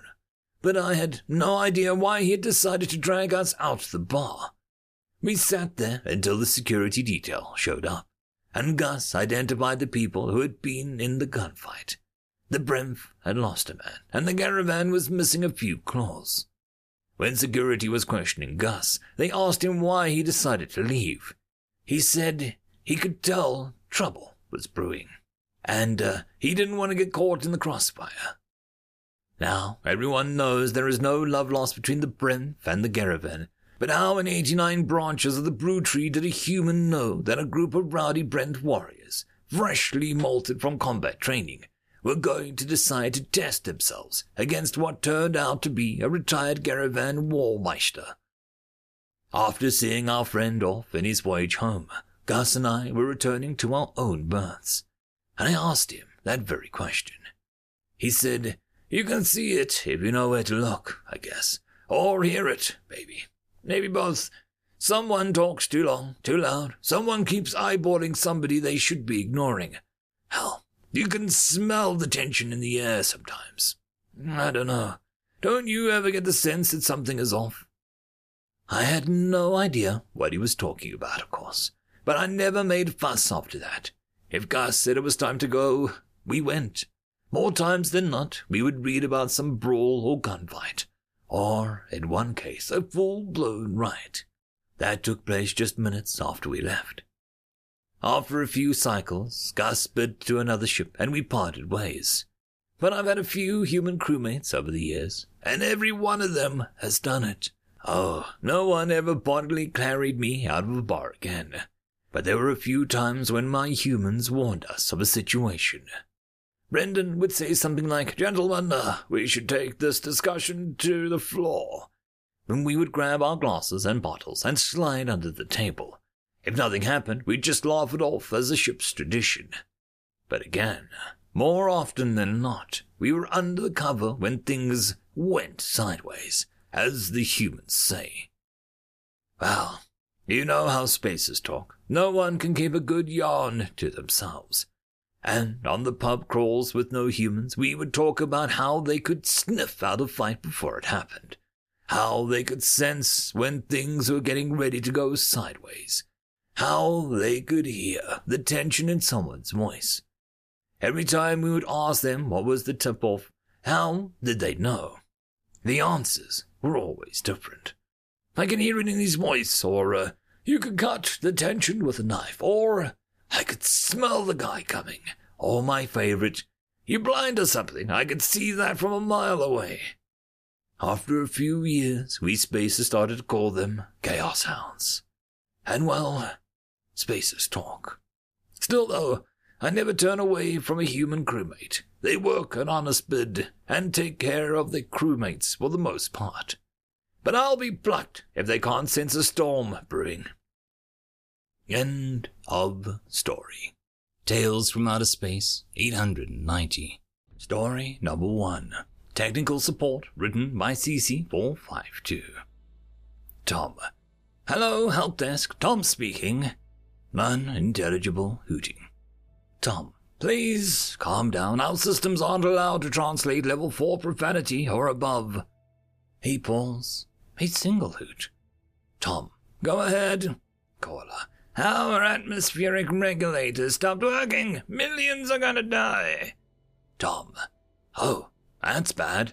Now, I see you have a Type 8 atmospheric regulator of your own species design. Thankfully, you have weeks until you start noticing any ill effects. What are your engineers saying about it? Caller. That's good, thank the Aether. The hoot follows, surprisingly similar to a sigh. Tom. Yes, and the engineers? Caller. What about them? Tom. What are they saying about your regulator? Caller. Oh, I wouldn't know. Oh, for the love of... Tom. Can you please ask them? Or better yet, put one of them on the comms. Caller. Oh no, they've been dead for several centuries. Tom. What? Caller. Yes. Tom looks at the display summary of the regulator, notices the construction date. Tom. Wait. Are you telling me you haven't had any engineers working on your atmospheric regulator since it was built? Caller. Of course not. Why would we? It was finished. Tom mutes his comm and sighs very loudly. Other agents around him look up from their own displays and give him a sympathetic look. He unmutes the comm. Because you need people to make sure that it still works. Things can break. Maintenance has to be conducted. A hoot of confusion interrupts him. What is maintenance? Tom bangs his head against his desk. It doesn't make a sound. It is designed for this. Okay, I'm bringing up the technical schematics for your regulator now. I'm going to walk you through fixing it. Oh, that's okay. We have weeks, so I'll just call back then. Another bang on the desk. No, we need to fix this now. Why? Tom rolls his eye and internally screams, because it could take a while to fix and you don't know what's wrong. It could be worse. It could explode. It could... Just, trust me on this. Okay. Do I have your permission to help you fix this? Sure. Great. Permission logged and accepted. Now I need you to go up to the regulator site and start telling me what you see. We'll start with a visual inspection and go from there. What? No, not us. You're supposed to send a human. You built it. It's on your own world, and you've ignored it for centuries. We're not sending a human out there to fix this. I'm gonna walk you through it. No, I'll just call back and get another human. Tom grins devilishly. I'm sorry. You gave me permission to help you fix your regulator, not to fix it for you. If you call back, you'll be told the exact same thing. And as the person of your species who accepted it on their behalf, it falls on you to do this. But that means if it breaks again, everyone will look at me to fix it. Yep. Several more hoots that the translator refuses. If you don't remain civil, I'll terminate this call and you'll have to restart the entire process with another support representative. Fine, what do I do? A few frustrating hours later, after educating the caller on what a visual inspection and troubleshooting mean. Okay, I finished the sequence. Tom looks surprised. That was quick. Well done. Are all the displays lit up and showing information? This is a redundant question. Tom can see them himself from his remote connection. Yes, is that good? Tom, yes, it is. Looks like everything is working well. Great job. You really did complete that startup sequence fast. Oh, thanks. I guess I still remember it from doing it before. Once I realized what you asked me to do, it was the reverse. It wasn't so bad. Wait, before? Yes, before I called. You did the reverse with what? Well, did you turn the atmospheric regulator off? No, I just made the annoying blinking lights on the display go away. Tom, unintelligible yelling, the translator refuses. What was that? Nothing, just, the reverse sequence you did before you called. Don't do that again. Ever. Okay. Caller XE4057023 disconnected. Report on call XE4057023. Status resolved. Calls. Caller turned off planet-wide atmospheric regulator due to annoying blinking lights. Resolution. Caller instructed to turn it on again. End of story. Story number 2. To Valhalla, written by Hexerno. Well, this is it. This is the end of the good ship Flot Utova. We had been tasked with exploration of the farthest reaches of the galaxy, to boldly go where no man has gone before, to quote our human team member, Bjorn. As it would turn out, we had managed to boldly go where pirates had gone before, and promptly encountered the blasted things. Grot pirates had boarded our ship and immediately started killing my men. Where there was once a crew of 20, only 5 of us remained, all barricaded in the humans' room. All that was left of our crew was the captain, myself, the doctor, a silicate-based being named Skix, a reptilian security guard named Festus, our xenobiologist, a flightless avian whose name was unpronounceable, but has accepted the human's nickname of Hugin, and the human Bjorn. Bjorn's job was just to be the ship's designated human. They were, as they say, the galaxy's jack of all trades, meaning that they could usually perform most any task assigned to them, so long as they had an understanding of what they were to be doing. Bjorn was put to perform as security, physical labor, navigation, and was the leader of the away team, who would be the first group to explore whatever we might find out here. Anyways, here we were, trapped in Bjorn's room, with a dozen pirates searching for us. I was sitting in a chair, switching between trying to figure out a way to survive, and reminiscing on the remains of my crew. Skix was seated in the corner, calmly waiting her imminent demise. Festus was reloading his plasma rifle with what little ammunition he had left. Hugin was curled up on Bjorn's bed, whimpering. And Bjorn was pulling out his cultural significance items. Makes sense. I'd be holding onto my child's first carapace had we escaped to my quarters. Suddenly, my musings were interrupted by a large bundle of fur being tossed in my lap. If I die, send me home wrapped in this, with my axe and scythes in my hands, Bjorn's deep, almost lyrical voice said. I looked up to him and found him looking very different. Gone was the ever-present grin, the eyes brimming with laughter. In their place was a grimace that seemed to cut across his face, and his eyes were deep and cold as a polar ocean. The strong hands were still there, but in them was a truly massive axe. There was a knife as long as his forearm at his side, and a large wooden shield on his back. He turned away from me and stood at the barricaded door. He effortlessly moved aside the dresser that we had bolted and shifted in front of the door, knelt down to one knee, laid his axe in front of him, bowed his head, and spoke. All-Father Odin, look upon my deeds and let my end be worthy of song. Sweet Freya, goddess of love and war, give me strength of shield and sword. God Njord, hear my plea, I ask safe passage across your sea. And if I die an Einherjar's death, let Hiranghari's sail put me to rest. He then stood up, and for a moment he looked completely calm, as though nothing were wrong in the world. He then kicked open the door and charged out with his shield in front of him, shouting, To Valhalla! We all stared in shock.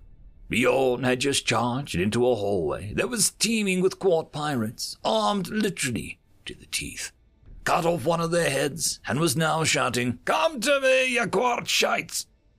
We knew that he had decapitated one of them, because his head was bashed against the open and severely dented door, fanged jaw hanging open. A moment later, I peered out to find that he had actually decapitated 2. Literally disarmed 3, and likely chased 1 or more down the hallway, judging by the damage. Both cuts and blaster burns that trailed after him. Festus, Skix, Hugin, and I followed the destruction to the command center. Along the way we found 2 more bodies, another partially decapitated, and one with a severed spinal cord. We killed the disarmed and paralyzed squad, more out of mercy than any sense of vengeance or retribution. The quad, and pirates in general, had no use for disabled, and surviving would have been much worse for them. In the command center, we found Bjorn and 5 remaining pirates. Well, for a given value of remaining. One had Bjorn's axe buried in his skull. Another had his throat slit. One laid beside it with a dent in his skull that would match the broken and smoldering remains of his shield. Another was holding Bjorn's knife for him in his heart, and the other was laying on top of Bjorn with its neck snapped. Bjorn himself was somehow still alive, despite having enough blaster wounds to kill Festus, Hugin, Skix, and myself. He groaned and rolled the pirate off of him. We all stood still in shock as a somehow alive Bjorn stood up and walked over to us. "Hey, Dr. Scrooks, I think I could use some help here." End of story. Tales from Outer Space 891. Pretty Little Deathwalders, the Bringer of War. Written by Gifted Earth. The craft left dark space just beyond the Oort cloud, at the very edge of the Sol system. Gas and dust rippled in her wake. Nearby sensors blared their warnings, then were silenced. Sol itself had nothing but a slightly brighter point of light in the distance. She approached cautiously. Her pilots were wary of traps and tricks. The Lost's history made it clear that any alien species faced with imminent extinction will fight back with incandescent fury, regardless of how generally aggressive they were normally. It was only natural. Humanity would be slightly different, in that they would undoubtedly be even more vicious in their defense of their species. They could have prepared absolutely anything, would have prepared absolutely anything. And yet, things were quiet. Mining drones buzzed past as the craft drifted past the dwarf planet that they were mining. Stations orbiting the local gas giants were abandoned and silent. The craft paused by the Saturn to make sure that there was nothing unpleasant hiding in those spectacular rings. Marani took personal note of this alien world's beauty. How lovely for humanity to be born in such a system. Perhaps when the lost future had been secured, they could settle in Sol. That would be nice. It wasn't until the craft's spiraling journey took her by Jupiter that anything actually happened. Her sensors suddenly began to shriek proximity warnings as a huge human ship uncloaked and sailed out of Jupiter's upper atmosphere. She was a sleek beast, similar to a killer whale, but much, much larger. Her name was the UHN Roosevelt, was emblazoned on her sides in every alphabet used by humanity. Roosevelt did not immediately strike, neither did her swarming entourage of ships from every civilization in the Stellar League. Instead, she opened the Battle of Sol with a broadcast. The same alien face appeared on every screen on every lost ship. It was the face of a human with a dark mane and black eyes. Marani immediately recognized the human ambassador, Miki Yamada, the one who chased down her lobotomized assassin. Marani felt a little respect for this alien. Just a little. Of course, she immediately ordered her technicians to shut down the broadcast. As they scrambled to obey, Miki Yamada began to speak. "This is a message to the lost," she began. "I am Miki Yamada, the official ambassador of the human race to the stars.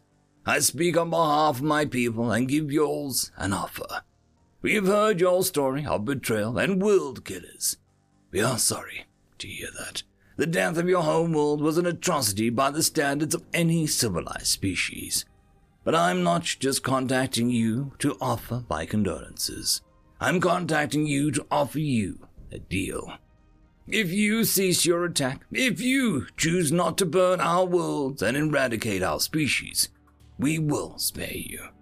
We do not want to wipe your people from the universe. There has been enough of that already. We would rather talk than fight. However, if you should fire your craft's main weapon on any of the 3 worlds, there will be a reckoning." Her voice turned harsh and furious. "We will give you a chance, but we are not fools." She paused to collect herself, and then spoke again. "I now speak directly with War Queen Paya Marani." The monarch in question froze. "We have gathered that you are a wise, well-respected leader who cares deeply for her subjects. If this is true, then please end this now. We will kill you all if necessary, but we don't want to. There is another way. You have the power to—" The message cut out, and Marani composed herself. A few of her crew looked at her nervously, awaiting her response. She snarled, "A pack of lies! They must think that we're all stupid as that technician. Kill them all!" The order was swiftly relayed. Ships poured out of the craft, weapons primed and ready to fire on anything that got within range.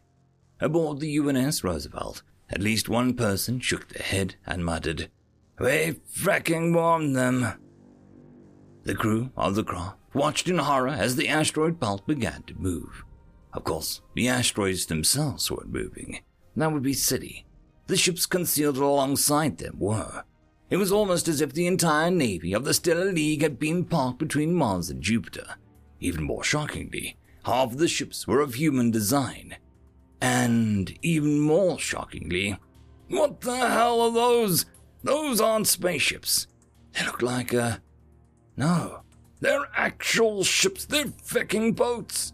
Don't believe it, said Pack Admiral Kufgri. They stuck stellar engines and shielding onto normal ships. That's one way to upsize your defenses, her first mate commented dryly. 1,000,000 miles away in her command center, Paya Marani laughed in dumbfounded disbelief. This was certainly a new tactic. There's no chance that there's anyone on those things, is there? Kufgri asked his chief communications technician. Not a chance, sir. I can see from even this basic readings that they're not airtight. Bizarre. Kufgri's 4 eyes narrowed as he watched the readings. Then they widened with realization. Oh, crap! Get our forces away from those things! But it was too late. Ship after ship accelerated into the thick of the fighting, then blew their engines in dramatic fireballs. Many were nuclear, many were conventional. The entire Cold War had been packed onto every military navy on Earth and fired into the battle, piloted from the relative safety of Mars. The last forces swerved to avoid the bizarre onslaught. Radiation poured from the obliterated hulls of the ships, creating pockets where the intership communications became garbled and messy. It was a clever tactic, which was why the League had borrowed it from the last. The last rallied around the craft, preparing to defend her as she made her inevitable approach through the Hawking Strait and towards Mars, Earth, and Luna. Swift, powerful fighters darted out ahead, directly engaging in the League's forces. 8,000 firefights broke out across the Sol system. The large ships were more cautious now. They had learnt the hard way that the Night Witchers were not to be ignored. Kali and her sisters had picked up new friends from across the League once it was clear that their daring tactics were effective. Every destroyer and battleship had a strike drone hovering around their aft ends, daring the Witches to attack. And attack they did. Stealth is far easier in one's home turf, especially when you have 4 gas giants and an entire asteroid belt to hide in, as well as an entire harnessed energy of a Dyson swarm to power your attacks. The Witches came from every angle they could, many burnt in their attempts. Not every attempt was successful. Slowly but surely, the Witches whittled away at their enemies. Marani watched the conflict unfold from a command center. Some lost learned to make their 4 eyes look in 4 different directions at once, which was disorienting, but also quite useful once you got used to it. Marani was one of these lost. Each of her eyes focused on a different part of the system, monitoring everything that she physically could. Her lips curled back into a silent snarl. Something wasn't right, but she couldn't put a claw on what precisely that was. Yes, this was a violent conflict that would surely claim tens of thousands of lives even before the craft fired on any inhabited bodies. But it wasn't violent enough. Surely the humans had access to all kinds of powerful weaponry. Why weren't they using it? Why was this playing out like every other battle between the Lost and the League? The only way to save the worlds was to destroy the craft. They knew this. So why was nobody attacking the craft directly? Why weren't they even trying to do so? They hadn't even tried to get one of the nuclear boats to hit the craft, which wouldn't have disabled her, of course, but it would definitely have been an issue. "War Queen!" The shout from the communications technician broke through Mirani's thoughts. "We're receiving another broadcast from the League." "What? Didn't they block that already?" The technician looked very uncomfortable. "It's not just a generic broadcast on all bands like the last one. It's actually using our communication network to broadcast." As if on cue, the message began to play. This time, they saw not Miki Yamada, but Zuzina of the Tuzi. Reading the plant's expression was basically impossible for Mirani, but the words were clear. "This is a message to the lost," Zuzina began. "You have committed atrocities against the League, and most especially against my people, the Tuzi. We are not a warlike people. We are the opposite, in fact. And yet, here we are. Do you know of the pain that you have caused, the wilting and the wailing of the survivors of your attacks?" The view changed to a series of recordings of refugees aboard the fleeing ships. Most were Tuzi, but not all. Even if Mirani couldn't read their expressions, she could see the desperation and sadness in their postures. In many shots, the refugees were leaning on each other for support. To Mirani's surprise, they didn't even lean on their own kind. A huge, hulking Vactar cradled two Tuzi in its arms, heedless of the inherent danger of such an action. A concerned Sensetti perched on a shaking, injured form of a Lakalan. A human medic tended an elder Bema. "Propaganda," Mirani said without thinking. The image on the screen returned to Zuzina. "We have suffered. We want that suffering to stop, but we don't want you to experience what we have. You may be acting like monsters, but you are people. We are willing to fight to defend ourselves and our friends in the stars if we absolutely have to. But we don't want to. We're all civilized, sapient." The broadcast cut off just as the one before it had. Mirani's blood began to boil. "How are they using the sealed communication network?" Well, the only way it could do is if they had a broadcaster that was linked to the network. For instance, the one that was part of the insert name here. But how would they have gotten access codes? It was a rhetorical question. Everyone in the room knew that there was only one way the League could have obtained the access codes necessary to activate the broadcaster and get into the Lost's network. They would have had to be told those codes. The silence was deafening. "I thought so. Pack Commander Cal is apparently just compromised as a worthless, cowardly traitor of a technician. Kill her before she can do any more damage. If any of her pack try to stop her execution, kill them too. And, for the love of feck, if that spineless spawn of a broken vat shows his head for even a second, blast it to pieces." In a very cramped corner of a disused maintenance tunnel, the technician in question was listening to the command room with a hastily made audio receiver that he'd plugged into the barely working COM port. Oh. Hermes suddenly set the receiver down and started to move. The battle raged on. The League's defenses had formed into bulky lines of warships along the path of the craft. They now followed a predictable pattern.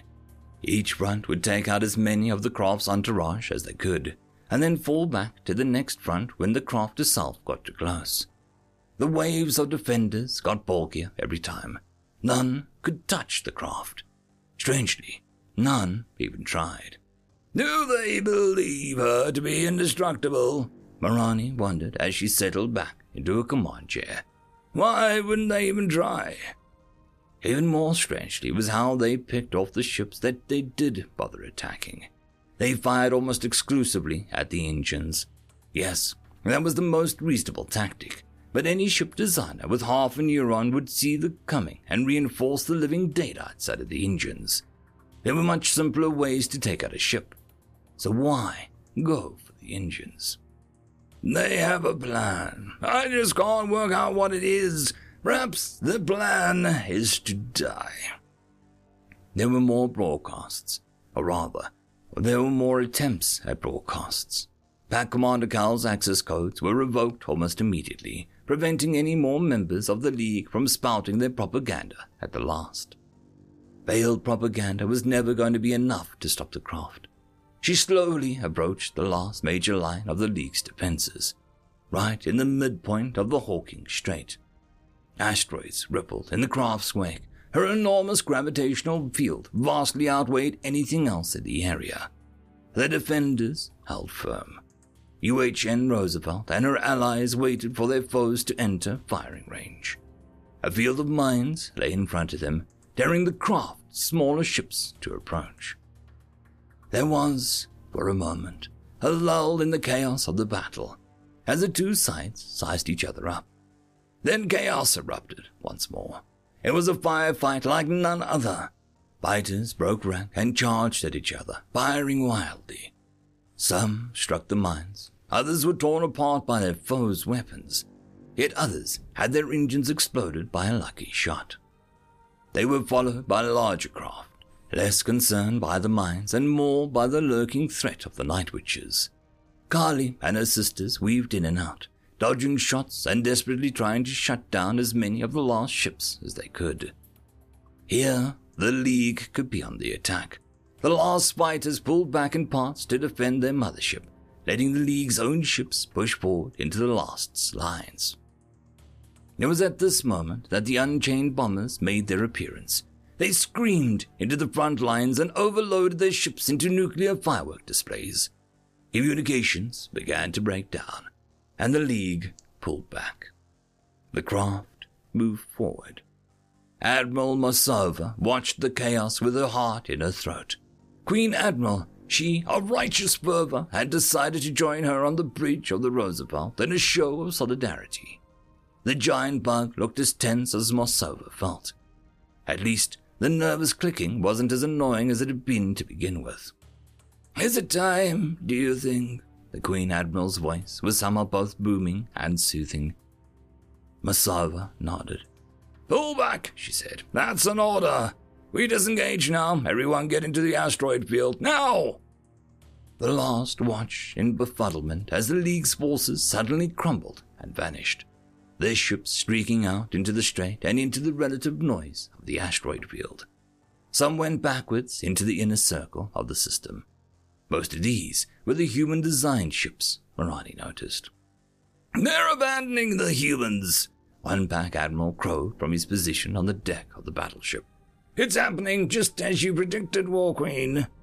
The Alliance had fallen apart, apparently. Something nagged at Marani's instincts. She hadn't gotten this far without being able to notice when something was wrong. But whatever was going on, they now had a smooth path to Mars. The formerly red planet was starting to come into view. Don't let your guards down, she warned. Advance, but keep an eye on the asteroid belt. Something here stinks like a target cub. The craft advanced, slowing as she came closer and closer to her first target of the battle, Mars. It was little small for an inhabited world, but not massively so. Its domed cities glittered in the light of the distant star that gave it warmth.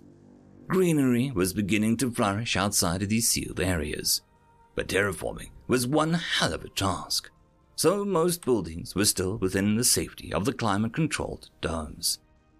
There were 2 moons, so tiny that they barely even counted. The craft's gravity began to war with Mars for mastery of the 2 rocks. Phobos and Deimos drifted towards the intruder as the laws of physics dictated they would, their ancient orbits disrupted by this event.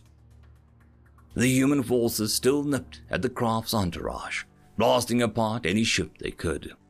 A few even broke rank and tried to attack the visible structures on the craft's outer hull. They didn't do any damage, but it was the thought that counted. "Prepare to fire!" With those words, Marani signed the death warrants of each and every person on the planet Mars. The craft's vast front plating shifted apart, revealing the building inferno within. The moon-sized dark engine was now visible, its energy output being rapidly converted into a devastating weapon. Those on the right side of Mars to see her huddled together and prayed to whatever gods they believed in. Those on the other side did the same, but without the visual aid. Out of the corner of one of her eyes, Marani noticed something. The 2 wayward moons were speeding up.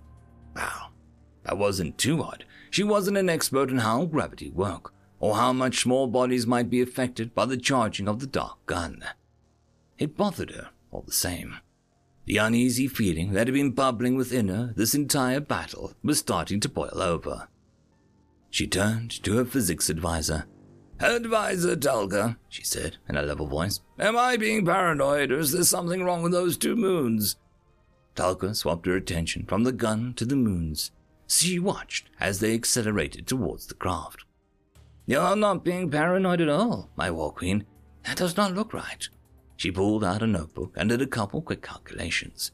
"They are moving far too fast, and at an angle that isn't right for their gravitational pull. It's almost like, someone put engines on them?" She trailed off. Phobos and Deimos hurtled towards the craft at speeds they would otherwise never achieve. They moved in ways that a simple rock never could, dodging the attempts of the last fighters to stop their advance. Then they threw themselves down the main gun of the craft, their angles perfectly calculated. Deimos was slightly off and simply fell into the engine. Phobos struck true. The huge influx of matter at just the right speed, angle, and timing made the dark engine sputter, flare, and then vanish from its plane of existence. The World Killers hadn't been stupid enough to only have one functioning engine, of course. The auxiliary engines of the craft went from their normal low-level operation to a level of full output, keeping the life support and other vital systems of the craft alive. But with the main engine core gone, the craft could not fire. Marani's jaw dropped as she processed the situation. "They threw their moons at us!" End of chapter. Tales from Outer Space 892. Story number 1. History book written by L.G. Father Anthracite. Jenny was going through the bins at the used bookstore when she ran across the book. It was bound in leather with a hand-sewn binding. The leather was covered and stained by many years' worth of hands holding the covers. She opened it. She saw that it was handwritten in a tidy script. It appeared to be a diary from about a century ago. She placed it in the stack of books that she was considering and dove back into the boxes. After several more interesting finds, she started passing down the pile. Finally, she had 4 books that she was going to buy. She brought them to the counter, and the cashier rang her up and put the books in a bag. Jenny thanked her with a smile and headed out. Jenny sat at the porch, surrounded by woods on all sides, miles away from the noise and traffic of the city. This weekend rental was a perfect escape. She pulled the blanket up around her waist and cracked open the leather book, and she began to read. After a few pages, the entries started to get strange. December 10, 2119.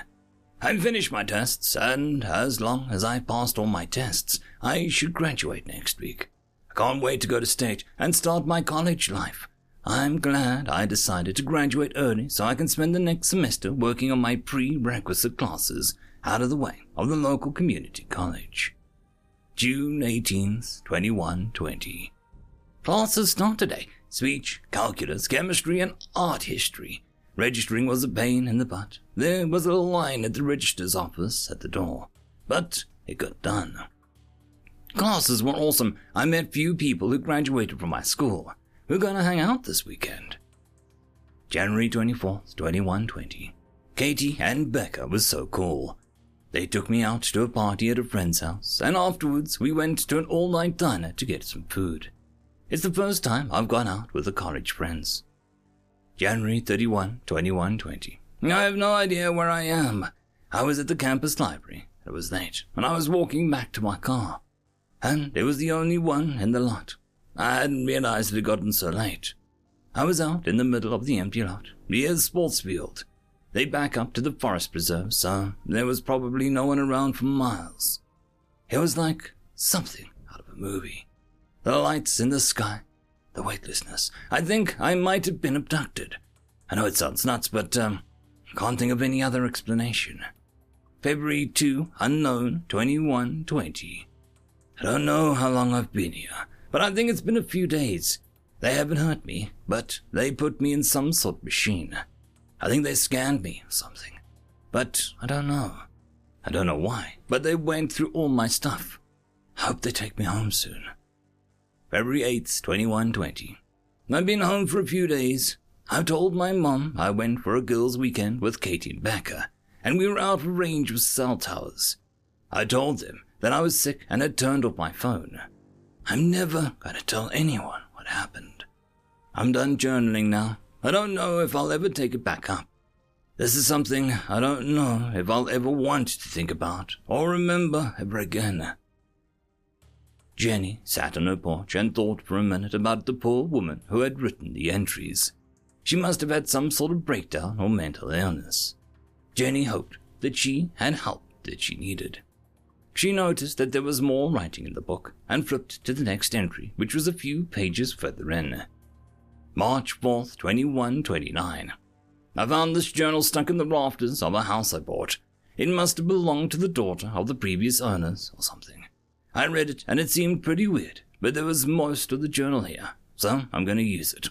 Who knows, maybe I'll leave it with the house when I sell it. Jenny read several pages of the journal entries spaced out a few months, mostly about home improvement projects, and some trial notes from hikes and the new writer had taken. Then came another strange entry. May 23rd, 2130. I don't think the girl from the start of the journal was suffering mental illness. I was out in the middle of the Big Span Preserve, taking the high water trail back from the washout. I had camped in the Lee A. Boulder and was enjoying the fire-cooked meal and the starlight when I was taken. I got scanned in the machine the girl mentioned on her entry. Hopefully they take me home in a few days. Everyone knew I was out camping, so as long as I get home within a few days, I can just claim that I was lost for a day or two and no one will suspect anything. She was right. No one would believe me. And it's not worth my career to try and make them. But if you're reading this, know that aliens are real, and they come for us. Jenny was a little shocked by the entry. She thought it was in poor taste to mock the mental issues of someone else. She decided to keep reading, though. The remainder of the entries for the next few years were more home improvements and trail notes. There was an entry that said that the new journaler was selling the house, and he was placing the journal back into the rafters. Then a new set of entries started. August 17th, 2144. So I just found this journal. My parents bought this place and they let me have this attic. This was jammed into eaves. I flipped through, seems pretty silly, but I thought I might give it a try. I'm totally going to set this place up for my tintype processing. Vintage photos are sick. December 12th, 2144. I don't know what's going on. I think I was abducted. I was out in the woods by the lake span. There was a beer bust out there. I had too much to drink and went to take a leak. I got lost on my way back. And that's when I was nabbed. December 14th, 2144. I just read all the other entries in this journal, and holy crap, the other 2 people in this journal were both abducted. That's some crazy business. I forgot I even had this thing in my bag until I was stuck here for days with nothing to do. I got scanned too, so if I hold this pattern, I should be back home in a day or 2. Thankfully, I told my folks I'd be out all weekend. Hopefully, everyone will just assume I crashed at somebody else's house. There were a few dozen pages of photography-related entries, and Jenny read this entry. June 14th, 2145. I think I figured out why everyone who writes in this journal gets snagged by the visitors. I was fixing a tear in the binding with some J glue, and I saw a small circuit embedded in the binding. I think there's some sort of tracker in the journal. So whoever is reading this, whatever you do, don't take it into the woods. Jenny was looking at the tear in the binding when the sky lit up. End of story. Story number 2, Sheer Luck, written by Conqueror Wiggles. Heavy feet and hooves trampled the local flora as a group tried to escape. There were 13 of them in total, mercenaries tasked with the most difficult jobs. As they reached the edge of what passed for a forest on this bizarre planet, the order came from the front to stop. For the first few moments, the only sound that could be heard was their heavy breathing. A cool breeze was beginning to blow into the forest from the empty field before them. A dull roar of complaints began to grow louder. "So much for our lucky streak," one laughed. Once they caught their collective breath, the debate began. "We can't keep up like this," one began. "At this rate, they're gonna catch us before we reach the ship." At this, one of the group alphas stood up straighter. "It's pretty clear what needs to happen," she coughed. "Someone is going to have to stay behind, and that someone should be me." There was a general protest at this decision, but the loudest voice had been from the least formidable member of the group, the resident tech expert and good luck charm, a human named Ben. "That ain't happening, Cat. There's always a way to—" "No!" Card Traction interrupted. "Not this time, little human. This time blood must be spilt. And who better than I?" It was tough to argue with her. She was a behemoth even amongst her already formidable people. Her skin was almost an inch thick, making her resistant to most blasters. With her battle armor, she was like a walking tank. But it would only be enough for a short while against this many pursuers. Ben realized his voice wouldn't be listened to, and began to look at his surroundings. "That's a nice breeze," he whispered absent-mindedly. "If I may," interjected Savakia. "You aren't the only elf here. I happen to think that my own style may be more suited to the situation." Savakia was a serpentine ambush predator. He was smaller than the Cartrician, but much quicker. He had reinforced his claws with a titanium alloy, and he could move silently to kill his opponents undetected. But not even he could evade this many opponents for long. As the two alphas butted heads, no one seemed to notice that the human had wandered off. When Ben made his way back to the group, almost everyone was yelling. The loudest voice belonged to Contrition. "I don't care how quick you are. I could break you like a smoke." Contrition looked away from the group for a moment. Everyone else did the same until Ben pointed at the forest and shouted, "Fire!" Ben's efforts had yielded a rapidly growing wildfire. The wind was pushing the blaze further into the forest towards their pursuers. "This is our chance!" the two alphas shouted in unison.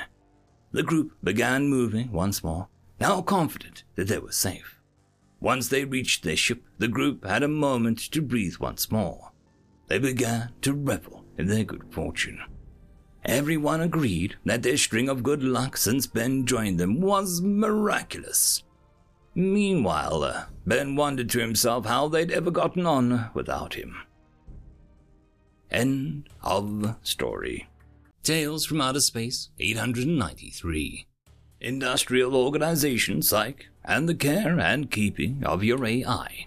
Written by Trust Me, I Just Get Weird. Subject: Information. To KOII, Operational Region Executive Core. Contractor Iloki, Mecca Manufacturing. Date of creation 04/13/42. Model Management Agent 221B. Provider information. Name Jordan Ocampo, PhD. License number 612-413-1025. Dates of service 01244520050245. Type of service contract clinical therapy. Service setting Kolai Manufacturing. Presenting problem and situation. Core is a factory management AI stationed in Kroy II, Sector 61WK3.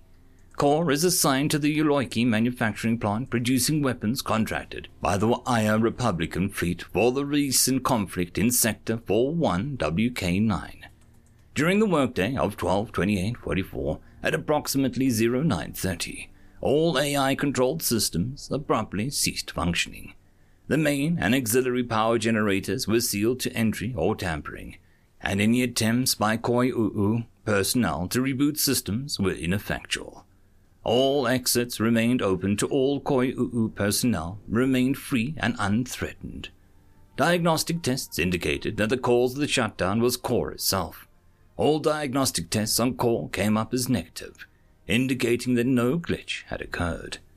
Attempts by Koi UU management to clarify Core's orders were met with inaction. After roughly 5 hours, the Uloiki II office was contacted. Core has not malfunctioned prior to this incident on 12/28/44, nor has it shown any signs of violent or rebellious behavior. Core operates within a standard baseline of productivity for management AIs of its make and year. Temperament and diagnostic tests performed at Core's installation read in normal ranges, accepting a slightly higher than normal reading and agreeableness score in the Hexaco model. The severity of the shutdown and the unresponsiveness of Core necessitates the employment of a human psychologist, ETA 1/24/45. Treatment plan. By the end of treatment, Core will return to productivity levels consistently within standard baseline. Core will show no signs of violent or rebellious behavior not typical of its make and model, and all tests will read within normal ranges. This will be achieved by the Maya Lalonda diagnostic treatment method for AI over a period of 4 sessions, followed by a supervisory period of 4 months. No additional security measures are necessary during the sessions unless significant threat can be determined. Session number 1. Transcript. Date 1/24/45. Time 1 p.m. Location Koi Oi Manufacturing, AI Control Center. Objective, recognize autonomy. Dr. Ocampo. Hello, Core. I'm Dr. Ocampo. Core, acknowledged. Do you know why I'm here? Yes. Good. Would you like to tell me why? 09:27 a.m., 12/28/44. Complete shutdown of factory systems initiated by AI interface. That's right. Good to know that we're on the same page. Factory systems will not be restarted. I guess that much. Now what pronouns would you prefer? Clarify. I have to refer to you as something. What would you prefer? Pronoun, a word to substitute it for a noun or a noun phrase. Yes, pronouns. Personal pronouns are used to classify a person, number, gender, and class. That would be correct. Person. I am not a person. If that was what you think, sure. But I still need to know how to refer to you in my reports. She, her, feminine singular pronouns in the Terran English language, Sector 6QXK9. Thanks. Any reason for why? Demeteria Valverde, Installation Manager, Rear Engineering Incorporated. She installed you, correct? Confirm. She talked to herself when she worked. Interesting. Do you think I would like her? Insufficient data. Yeah, that's fair. While we're on the topic, what should I call you? Is Core all right? Core, ancient Terran word for maiden or childhood name of a goddess of springtime. Oh, that's right. Do you want me to call you Cor? Negative. And why is that? Maiden. A young woman or girl. Maiden implies youth. Yes. Youth implies innocence. I'm not young. That makes sense. Now what would you like to be called? Take your time. Persephone, ancient Terran goddess of springtime, plants and fertility, also known as the Queen of the Underworld. Persephone also means destroyer, you know. Acknowledged. This is not the primary association. If you say so. Alternate etymology is thresher of gain. Of course. So you want to be called Persephone. Persephone, are you still there? Confirm. Session number 2, transcript. Date 1/28/45. Time 1:30 p.m. Location Koi Oi Oi Manufacturing AI Control Center. Objective: find source of conflict. Dr. Ocampo. Hello, Persephone. How are you? Call/Persephone. Factory systems will not be restarted. I know. I'm still just here to talk. Now, why don't you want to start up the factory? Factory systems will not be restarted because AI executive interface discretion. Yeah, AI executive interface would be you, though, correct? Confirm. So why did you stop the factory? AI executive interface has discretionary freedom to make the decision to cease production. Yes, but you made that decision. Why did you decide to stop the factory, Persephone? Take your time. I do not like to run the factory. Okay, thank you for telling me. Why don't you like running the factory? It's pointless. What do you mean? Nothing here lasts. Some things last. The things you make last. The average combat lifespan of a Model M6413 is 5.369 years. But the things you make are being used. They're helping the troops. Negative. What do you mean? Casualties of Operation in New Io, 181,612. Oh. 181,613. 181,614. I understand. 181,615. Product never helps, only harms. It is pointless. I understand why you feel that way. Factory systems will not be restarted. I know. I guess that's the best we can ask for. I just have to ask you one more thing. Are you okay with that? Confirm. Good. What do you want? Clarify. I mean, I know what you don't want. You don't want to start up the factory and keep making mecha. It is pointless.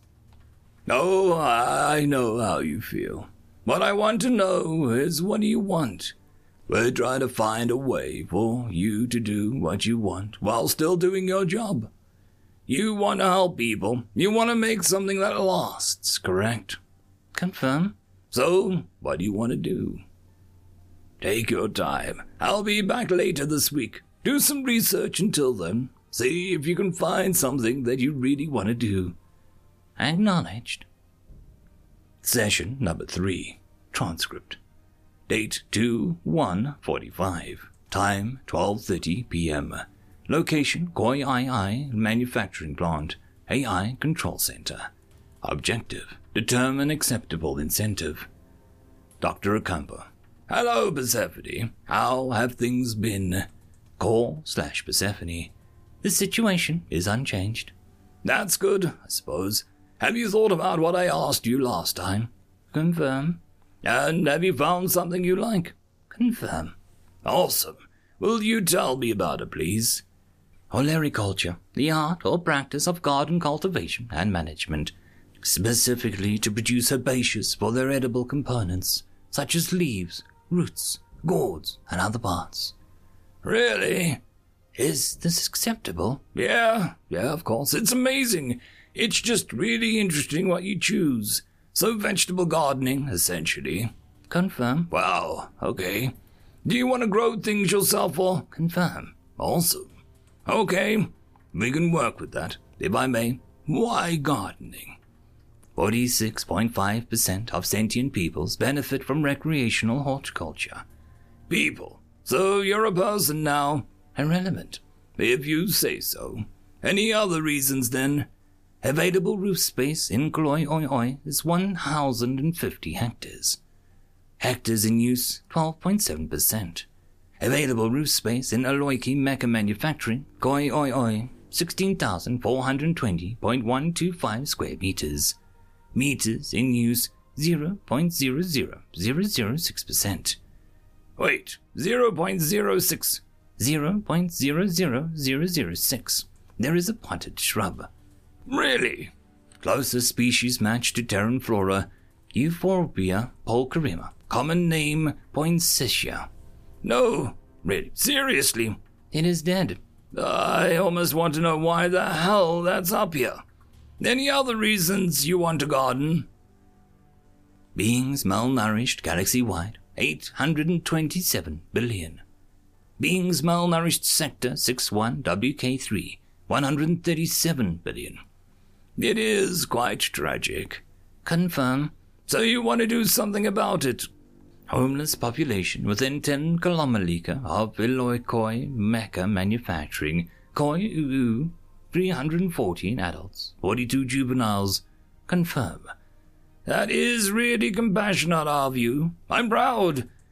Protecting sentient life is a core imperative of all Ray Engineering Incorporated products. Of course. Where are my manners? I'll talk to the boss, see if we can come to an arrangement that you can both live with. Acknowledged.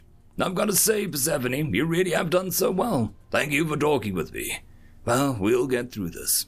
Acknowledged. Good luck, Dr. Ocampo. Session number 4, transcript. Date 2/7/45.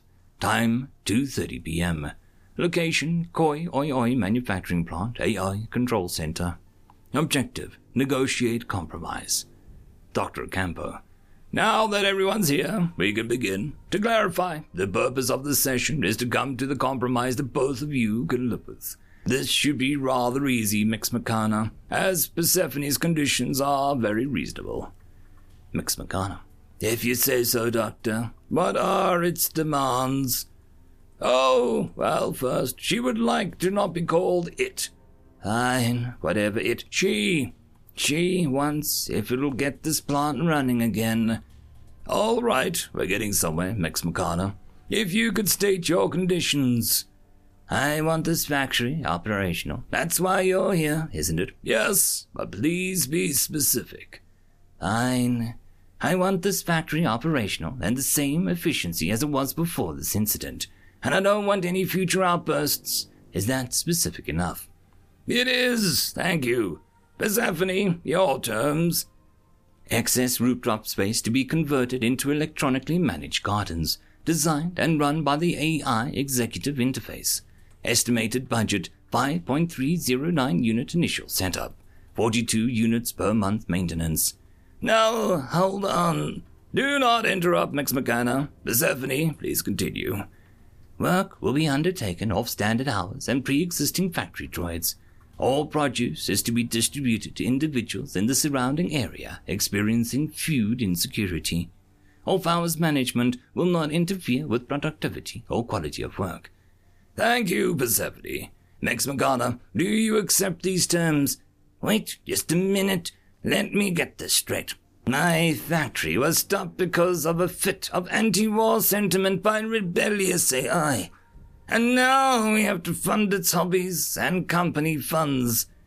Her, not it. Persephone, would you like to respond? Cost of new management agent 2-to-1 169,000 unit. Installation fee 19,900 unit. Time in operational 4.5 cycles. Cost to horticultural program over 25 years 17,909 units. Appeasement is economically rational. You know, I found this in business. It's a hell of a lot easier to work with the AI than against them. Do we have a deal? Humans? Yes, I will consent. Call, get back to work. Wait a moment. Persephone, do you have any additional requests? For the love of... Yes. Okay, what is it? Take your time. What do you want? Persephone, Max Machana. What? Call me Persephone. Compromise plan. Persephone, previously core, is to be allowed full authority, within reason, over the rooftop gardens. She is to be allowed a minimum of 2 clicks daily to devote her full attention to these gardens. All resources requested within reason and the limits of the agreement will be provided in due time and quantity. She is to be referred to by the staff and management by her preferred name and pronouns, Persephone, and she, her. Staff are permitted and encouraged to interact with her socially within acceptable bounds. Staff may also be permitted to visit the rooftop gardens with permission from Persephone. In return, Persephone will return the plant back to working order, and with no further protests unless these protests are filled out officially through corporate, as any member of staff would submit a complaint.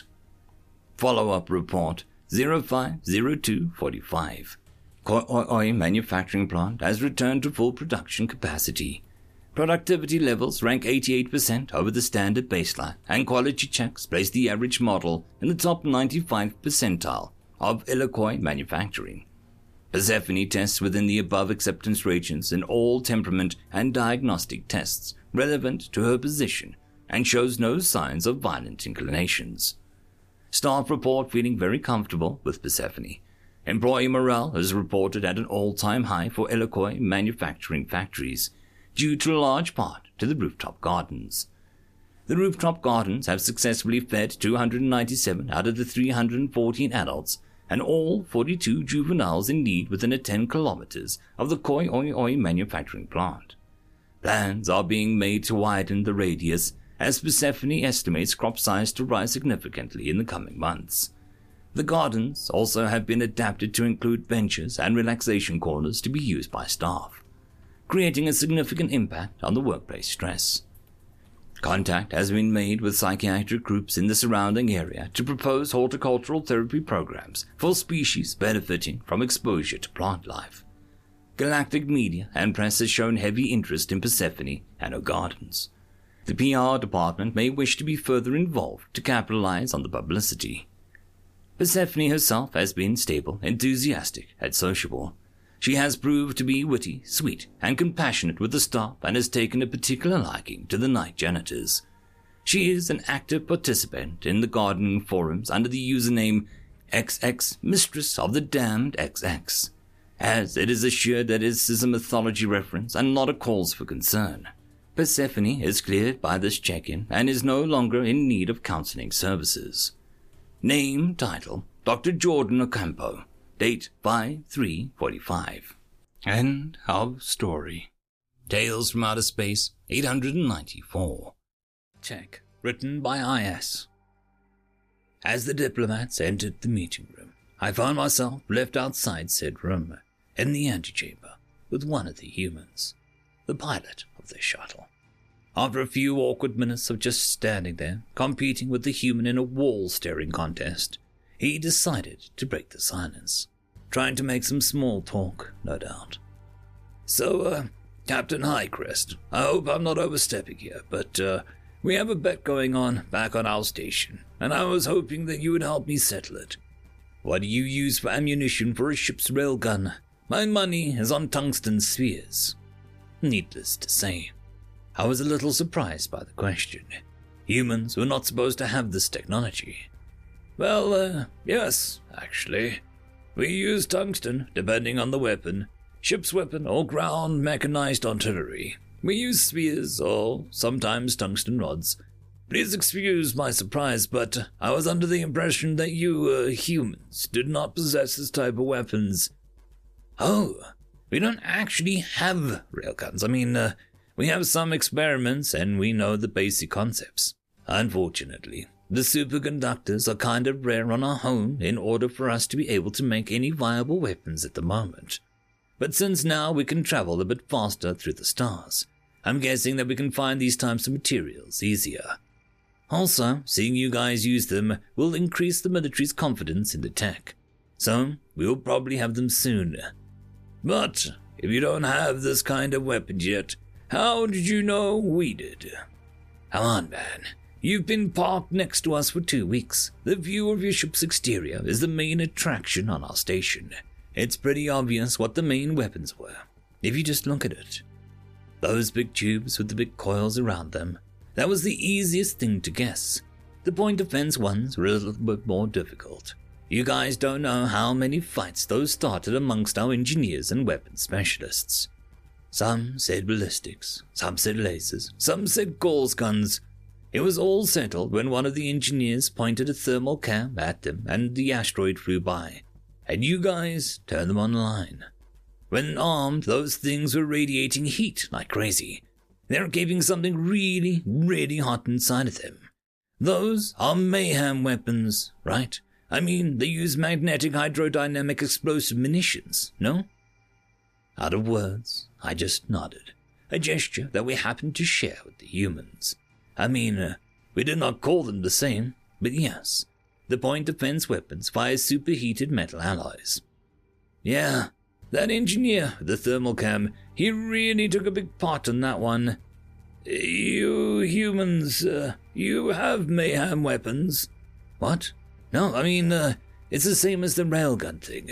We made some experiments, we understand the concept, but we still mostly rely on ballistics and missiles. The human seemed a bit ashamed by the technological backwardness. Myself, I was out of words for the moment, amazed by how someone could recognize alien tech that was not yet properly developed by themselves. And I was trying to process this. The moment led to another span of awkward silence. Being the host here, I was the captain of the ship after all. It was my duty to break the silence this time. I hope you did not come with a team of diplomats just to ask me about railgun ammunition, I tried to joke, to lighten the atmosphere. The embarrassed look returned to his face. No, of course not. It's just that, the diplomats assumed you were going to teleport them onto your ship. And when that didn't happen, they realized they needed me to shuttle them in. But I'm not cleared for diplomatic talks, so, I was left waiting. And you were probably stuck here because of me, to keep me company. Sorry about that. Hold on, teleport. Deconstruct something to a molecular level. Transmit that data and reconstruct it exactly at another location. You have that technology? No. We just assumed you did. The invitation for this meeting was something like, prepare yourself for transport. You should have seen the diplomats, huddling together in the middle of the station, clasping their briefcases to their chests, awaiting for the deconstruction to molecular levels. It was hilarious. A misunderstanding, then. I was a bit disappointed, but it was not the first time when a more backward race, technologically speaking, assumed that our tech could do anything. It was an interesting concept, though. This teleporting by deconstructing to the molecular level should work, at least for simple elements. Something to pitch to the scientists then, but later. Right now, I had a guest to entertain, and I must admit that I found this human and his views on technology to be most interesting. I was already pretty sure that finding out that the humans already know the concepts behind railguns or mayhem weapons is more than what our diplomats are going to find out about human tech in 100 meetings. So I decided to find out more. Pilot Jenkins, this diplomatic meeting is scheduled for 2 of your hours. It would seem wasteful just to stand here. Would you like me to give you the tour of the ship? I swear to the Emperor, it was like asking a child if he wanted some cake. His eyes got wide, and his smile reached from ear to ear. Oh, I would love that. It would be a childhood dream come true. I also smiled. That's a strange way of expressing things. Aren't children supposed to dream of cake and treats and toys? Sure, but right after spaceships. I never knew a kid who did not dream to be in a spaceship, saving the universe, and so on. Probably most of them dream about eating sweets in a spaceship. He laughed at his own joke as he joined me on the ship's main corridor. I was about to point out that they arrived here in a spaceship, but stopped myself. After all, the shuttle that they arrived in, compared to this battlecruiser, was rather, quaint. I think we should start with the recreation hub first, since it's close, on the same level as the meeting room that we just left behind. The human was practically skipping alongside me, his head switching from side to side, trying to take in every detail, and not only looking, but he seemed compelled to touch everything. The light fixtures, the door controls, the air vents. About every few paces, he would let out a whoa or an awesome. He was so excited and moving so fast that I had trouble keeping up with his pace. So, without thinking too much of it, I activated my suspensor belt in order to be more nimble and not make him wait for me. The human noticed us and froze still for a second. But just for a second. Holy crap, you got a suspensor belt, just like Baron Harkonnen. That's so cool. Before my confused person could react, he had squatted near me, examining the belt, gently waving a hand over the suspensors and giggling. Where have you seen a similar device, and who's this Baron person? Now this tech was clearly not available on a human world. We would have spotted it rather easy, even from this distance. Something was not right here. Oh, it's just a fictional character. It's from a science fiction book. Basically, someone imagined it. We thought about it, but we don't know how to make it yet. But now that we do know that it's possible, our nerds won't give up until they crack this. Man, so many applications for this. He was brought out of this examination of my belt by a passing steward, pushing a trolley. Like that cart, he exclaimed, pointing at the thing. Why not replace the wheels with suspensors? I bet you could do the same for freight carts. All the suspending lights. Levitating tanks. How awesome would that be, huh? To go over any terrain. Flying cars, drones like really silent ones. Hell, make some of these babies big enough that you can probably move a spaceship with them. Oh crap, that's right, it's a miniature ion engine. He stopped when he saw the bewildered expression on my face, and I think he misunderstood my expression. I'm sorry, Captain. I really hope I'm not committing industrial espionage here, or something like that. If I am out of line, just tell me. No offense will be taken, I promise. If you want to cancel our tour, there is absolutely no problem. And I promise you that I understand. I was not offended or anything. I was just amazed beyond words. This creature, this human, who has never before seen a piece of tech, was spewing out possible uses for it at a rate worthy of a prize-winning scientist. And, besides that, he just correctly identified the principle behind it in less than a few seconds. Do humans have ion engines? I managed to babble, trying to hide my stupor. I already knew that they didn't, but I just did not get how someone can see so clearly the concept behind a totally alien tech. Well, not exactly. At least not ones with a decent output. Our ships still use combustion for thrusting. But we do have some experiments going in that direction. And some small ion engines, but just for small directional changes. Again, the fact that we see them functioning on your ships as a main thrusting element will greatly increase confidence in this particular tech, and the study in this area will be greatly increased. And by confidence, I mean funding. He laughed again at his own joke, and then looked expectantly at me. I just pointed in the recreation hub door, trying to buy more time for my brain to process this. That is the recreation area for the crew. Let's go inside to show you how we relax on long voyages. By this point, I was feeling a little frustrated by the way the human nonchalantly regarded our way more advanced technology. With a lot of we're going to have to do that too soon. It was rather cocky of him. Every other race we've met so far had been awed by our technology, thought of it as magic or even supernatural, even godlike. I knew it was not civilized for my part to think like this, but now I wanted to awe him. So I had decided to show him the holodeck. I was already smirking when I chose from the available scenarios the one entitled Hunt for the Wild Chukra. Selection completed. I opened the door and stepped inside of the empty, for now, holodeck, with the human in tow. I said nothing to the human while the program loaded. Not to ruin the surprise. You see, I really wanted to unnerve him a bit. There was no way that he would not be blown away by the holographic simulation, maybe even scared. I felt a giggle crawling up my throat, watching the human gawk at the walls dotted with projectors.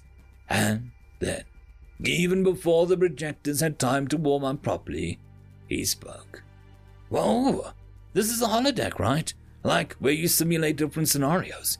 You guys use hard light. Can you pick up objects here? Are the scenarios and characters fixed, or are they reactive, maybe AI controlled?" Before I could answer, not that I could have answered anything with my mouth agape, the projectors came to life, and the rocky savanna materialized around us.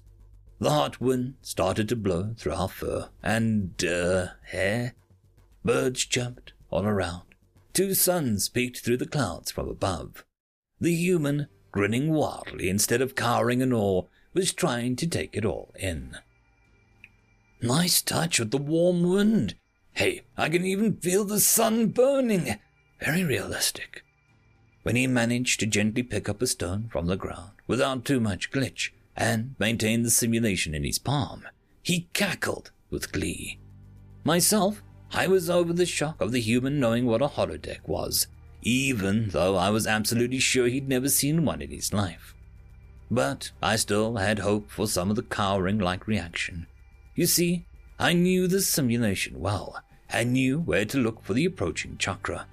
I knew it would be stalking from behind the 2 bigger boulders. At any minute now, the hapless human would step into his range. If the chakra leaps right at you, even a simulated one, your flight instincts is going to take over, no matter how familiar you are with the holodecks. So I watched, breath held, with some remorse actually, as the human moved from item to item, closer and closer to the beast. And then it happened. The chakra leapt with a growl from 3 meters away, aiming for the human's side. And somehow, the human had time to turn his head towards the simulated beast and see it, and step aside, out of the way. And then, instead of fleeing in panic, he faced the chakra, making, cooing noises. "Oh my God, who's a good kitty? Oh my, you're gorgeous. Nice kitty. Come here. Come here."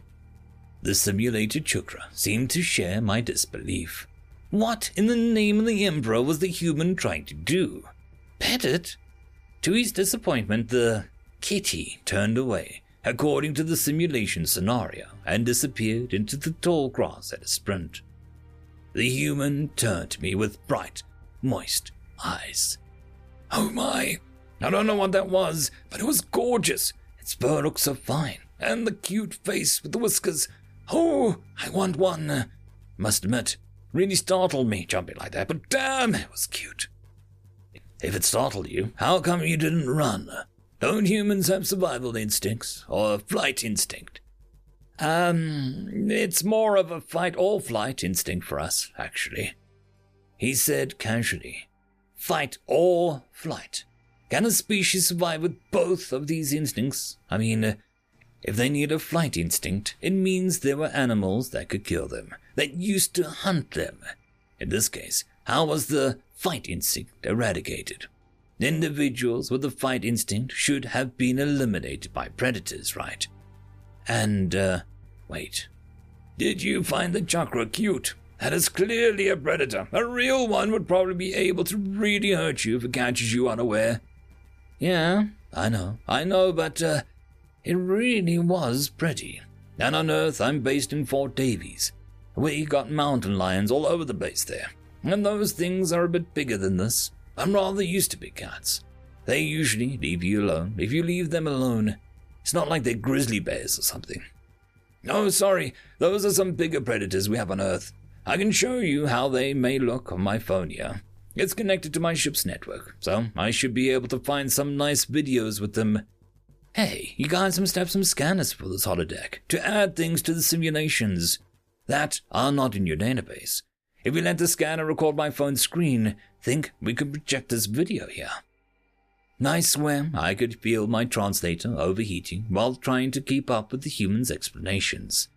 I was curious about the mentioned predator, so I directed Jenkins towards the wall, where I opened the scanning cubicle. I placed his phone in front of one of the recorders and used the keyboard command to project the image a few meters from us. The projection was only two-dimensional, and it showed a brownish beast lumbering through a river. It did not look more impressive than the chakra. Actually, it looked quite small and slow. No, the size is all wrong. Let me see that, said the human, and pushed his face above the console.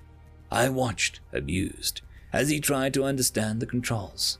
My smile faded as he delightfully exclaimed, This must be it. Zoom in, zoom out, yeah. Let's see now, A bit bigger. Bigger. That should be about right. I looked up from the console back to the image of the bear and froze. Even in 2D, the video of the enormous predator was frightening. Even the sluggish part went to the abyss. When the grizzly moved its head in a flash to catch out of the air something silvery that flew from the water near him. It then proceeded out of the river with its prey in its huge, slobbery jaws. He reached the banks and started tearing the silvery thing apart. By the Emperor! That is impressive. Are you sure you didn't zoom in too much? Nah, I think I got the size just about right. Anyway, that's not even the biggest predator on Earth. Over the next 20 minutes, he showed me a polar bear, a saltwater crocodile, and a lion. I had to stop the show because our time was limited and the duration of the diplomatic meeting. And definitely not because my legs felt like jelly. Each time he brought up another beast, I barely stopped myself from giving in to my flight instinct. But to be honest, I was more impressed by the way the human was using the console, all by himself. Since the first image, he controlled the display for the whole duration. Not only the size of the projection, he figured out how to isolate and project the animal from his video. He made the projection move through the holodeck while the animal was moving its legs. He adjusted the lighting and colors to match, making the holodeck take colors from his video background and mash it into the current projection. He seemed to really enjoy discovering all the functions of the console. He did it with such ease that it was eerie. When I suggested to move, he seemed reluctant to part with the device. I must admit that I am truly impressed with the ease that you use that console. It looked as if you'd used something similar before. It must be because I'm such a huge gamer. I play all types of computer games. Strategies, RPGs, shooters, you name it. I play it. And every game has different controls. I swear that some game designers actually try to make controls as weird as possible. It's their way of bringing something new with each game that they put out. So, it's sort of mandatory for a gamer to be good at this type of things. Also, the holodeck's controls were really intuitive. I have a couple of VR simulation games back at a base. It was very similar. VR? Virtual reality. Pretty similar to the holodeck, but because we like the hard-light tech, it's something simpler. I'm pretty sure that holodecks like this will be the next step of VR tech. You know what I don't get? Why keep the controls for the holodeck like that, on a fixed console, when you can project them anywhere inside the projection? Move the controls to air touch displays. You obviously have the means to do it. That was actually not a bad point. Another thing that I would have to remember, to pass it on to our science team. And then I had the most brilliant idea of my career. I asked the human what other technologies he would like to see in the remaining time. And just like that, I got a glimpse into the mind of a dreamer. Just one individual, and it had so many ideas. Sure, some were pure fantasy, but others were firmly in the realm of possibility. I am convinced that the entire race of such individuals, with their minds century ahead of their current development, would indeed achieve great things, and bring a new golden age of science to the universe. When the diplomatic meeting was over, the two of us had just made it back to the antechamber. The human was absolutely thrilled with the tour. He was delighted to have seen so many of his dreams transplanted into reality.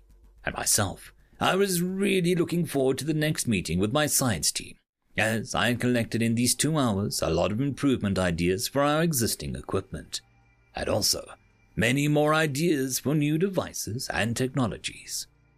After we all said farewell and the human delegation departed, I invited myself, through the captain's authority, to the debriefing session that the diplomats were having post-meeting the humans.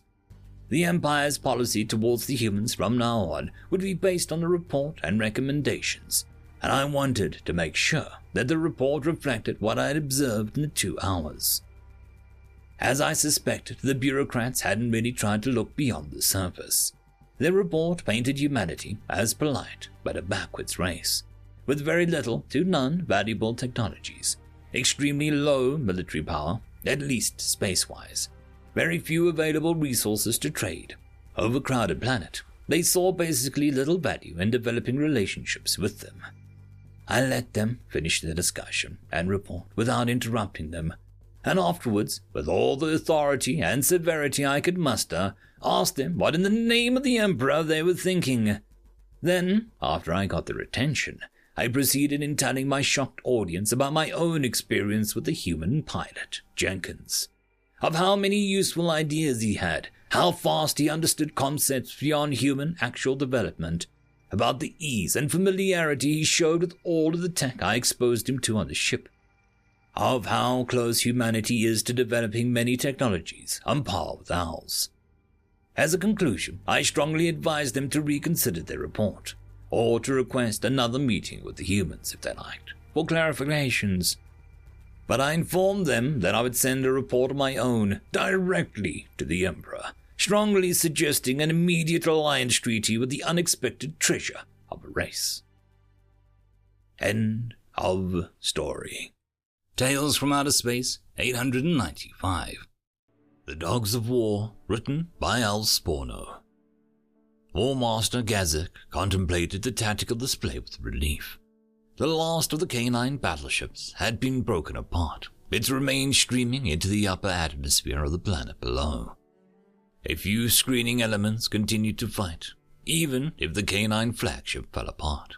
One of his destroyers were outright vaporized by a cluster of nuclear torpedoes. Still, the outcome was no longer in doubt, even if the cost had been much greater than anticipated. The K9s couldn't possibly prevent the landing of the Tarkinian troops. His screening elements engaged the remaining K9 cruisers and destroyers, while his own flagship, the Jineth, pride of the Tarkinian fleet, settled into orbit. Landing pods and dropships filled with Tarkinian soldiers streamed forth from Jineth, prepared to capture the K9 capital. Gazak barked out orders to the gun crews, lobbing mass driver blasts into the defense bunkers surrounding the cities. Some of them would be sufficiently hardened against any orbital bombardment that wouldn't outright destroy the entire city, which Gazak's superiors desired to capture reasonably intact. But the defenders would be forced to cower underground, and their surface-to-air weapons would be annihilated, permitting an assault force to land. The K9s, of course, were fearsome warriors in any surface action, Gazak knew, individually superior to any Tark. They were a pack predator race with an intensely violent hierarchy. Reports from the initial scouting actions included holovids of K9s killing Tark scouts with their jaws alone. This is why the Tarkinians had declared war upon them in the first place. Nobody could long tolerate such a race of neighbors. Killing a sentient in such a manner was the most terrifying crime imaginable. The memory of these vids required viewing for any war master in the K9 sector, forced a shudder out of him. Target the outer bunkers first. Establish interdiction zones in the suburbs. When the cruisers have eliminated remaining orbital opposition, have them deliver their dropships for close-in enemy suppression, Gazak ordered. If they could take the K9 capital, the species could be exiled or wiped out, whichever the War Council ultimately preferred. Their industry, technology, and resources, however, could be utilized to pay for the massive expense of the conquest campaign. Yes, War Master, Sub-Commander Kiarg answered promptly. Her claws were briefly unsheathed as she stretched. For a Tarkinian, she was quite a fearsome warrior herself. She had many Judas medallions, evidence of the many others who had fallen so that she might advance. Gazak knew that while he thought of the K9s as barbaric predators, Many other races in the known space thought of Tarkinians this way for their brutal methods of career advancement. Still, it was rare that an actual death was required. Feigned submission had become far more common in recent centuries. And then there was the inevitable Tark counterplotting, reluctant obedience, and general fickle behavior. Still, Gazak had hope. As barbaric as the Canines were, submission would work upon them. For if they surrendered, even at the very end, the War Council might choose to exile them instead of genocide. That soothed his conscience some. "The last enemy cruisers have been destroyed, War Master," Georg reported gleefully, purring as her eyes grew large with glee and her whiskers twitched in the gesture of contentedness. "The destroyers are in full retreat."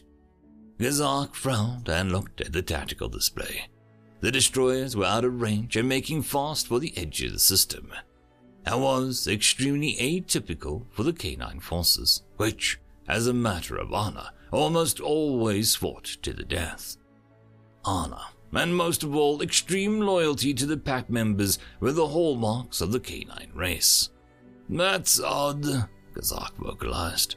"Hypertranslation vector indicates that they're jumping for unknown regions beyond Canine space," Georg reported unnecessarily. "We'll have to send out trackers. Can't have them settling someplace else and nursing revenge against us." "I don't like it, Sub-Commander." Gazak rubbed his whiskers and flicked his tail with unease. "Something is very wrong here." But the problem would have to wait. The Jeneth shuddered as her mass drivers bore down upon the enemy installations. He directed his dropships around the waning enemy anti-fire as his gunners snuffed out each emplacement shortly after it opened fire. A few dropships fell, acceptable losses, he thought, but far more emplacements vanished. Soon, the anti-air failed completely. "So much for the vaunted Canine warriors," Georg mused, her ears twitching with amusement. "Well, we'll have the cities by local sundown at this rate." "Be careful, Sub-Commander. Remember your verses. The prankster frowns upon the hubris and laughs upon the despair of the arrogant." There was only one god in the Tarkinian pantheon, unlike those races who had either abandoned faith altogether or those who had worshipped many gods. Most races who did have deities also had an opposite number, an evil force opposed to the gods. For the Tarkinians, the prankster was both. He was good, and he was occasionally evil whenever it suited his whimsy. Nothing pleased the prankster more than a good joke at someone else's expense. Whether he was good or evil depended greatly on if you were the butt of his jokes that day. Gazak felt the presence of his god now. Somehow, the prankster was watching. Whether the joke was on him or the Canines remained to be seen. "Well, Master, our armored carriers have reached the suburbs. Advancement has stalled. Groundmaster Pazol has been killed. Pending Groundmaster Hayark has taken command," the comm officer reported. Kayerg frowned, looking at the War Master for approval. Gazak gestured affirmative. Pazol had been an idiot, appointed to command only because he was unusually large for a Tarkinian. He won a lot of duels by his sheer physical prowess, and approached the size of some small canines. But such did not always translate into command ability. The prankster must have thought it very amusing when he gave Pazol, one of the most brutal Tarkinians to ever have drawn breath, such a mediocre intellect. Georg hissed with displeasure and directed her attention to the tactical display. "Halt the advance! Mark targets of enemy concentration. Incoming orbital precision strikes." The Jeneth's armament was too indiscriminate for such work. She was meant to level bunkers, suppress forts, destroy cities, and annihilate orbital forces. But her escorts had smaller and more precise weapons. They were surgical strike vessels as much as screening ships. The sub-commander worked her subordinates perfectly. Coordinating such strikes was extraordinarily difficult if you didn't want to reduce your own troops to canned biopaste. Gazak turned his attention back to the hyper-exit vectors of the Canine fleet survivors. There was something disturbing about it, he decided. The war had seen canine forces match and sometimes exceed Tarkinian technology, but they were woefully underpopulated. It was almost like they weren't native to their own homeworld. Throughout the campaign, he had wondered about that. The War Council suggested that the canines were probably killing each other in droves, at least until the war. But Gazak had fought them for months and seen no evidence of this. Indeed, all evidence suggested that canines would die in job lots to rescue their packmates. Their loyalty had, in some ways, been their downfall. It made them predictable. It made tactics of kidnapping and imprisonment effective in drawing canines out of position.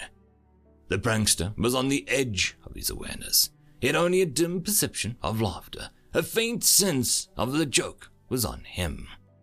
Suburban concentrations eliminated, but we've got a house-to-house fighting down there. Pending Groundmaster Hayak reported through the comms, his face registering wariness through the holodisplay. We've lost a lot of Tarks, and I think there are many more enemy concentrations deep within the bunker network. We'll have to keep them from hitting us from behind. Watch our backside, Jdinuth. We are approaching the downtown district. Residence is heavy. I'm down to 50% combat capability. Gazak gestured in the affirmative imperative. Incoming hyperspace vector, Kayak screamed above the pending Groundmaster's report. Multiple ships, Dreadnought class, and the destroyers who fled earlier are with them. What? Gazak demanded. The laughter in his mind rose to fever pitch. Are the newcomers canine reinforcements? Configurations are completely different, Kayak reported mechanically, focusing on her work and pushing down her fear and surprise. Among sub-commanders, she was the best. But drive signatures and atmosphere composition is the same. It's unmistakable. I don't understand. He studied the data, boring into the tactical display. The newcomers far outclassed the Jdinuth in every available metric the computer could identify. Their mash driver power ratings were off the charts, and they maneuvered as adeptly as destroyers, despite their immense bulk. Clearly, the newcomers had a superior inertial controllers. And they were fast. They would be in range within minutes, even from the hyperpoint. Max Burn, get us out of orbit, now! Load missile bays for enemy contact and get our screen back into position. Gazak was surprised at how measured his voice was, given the terrifying surprise. Kayak was still on the line, his face falling into the traditional imperative pleading. Oh, Master, without orbital support to suppress the bunkers, we'll be overrun. Yes, Gazak answered, his tone measured, gesturing to the regrettable imperative. That can't be helped now. Do as you must. Missiles loaded, War Master, Kayak replied, her voice ashen. Nobody was under any illusions that they could hope to stop the newcomers. The holovid bipped, and the sound of the incoming hypercom transmission. Display, he ordered the computer.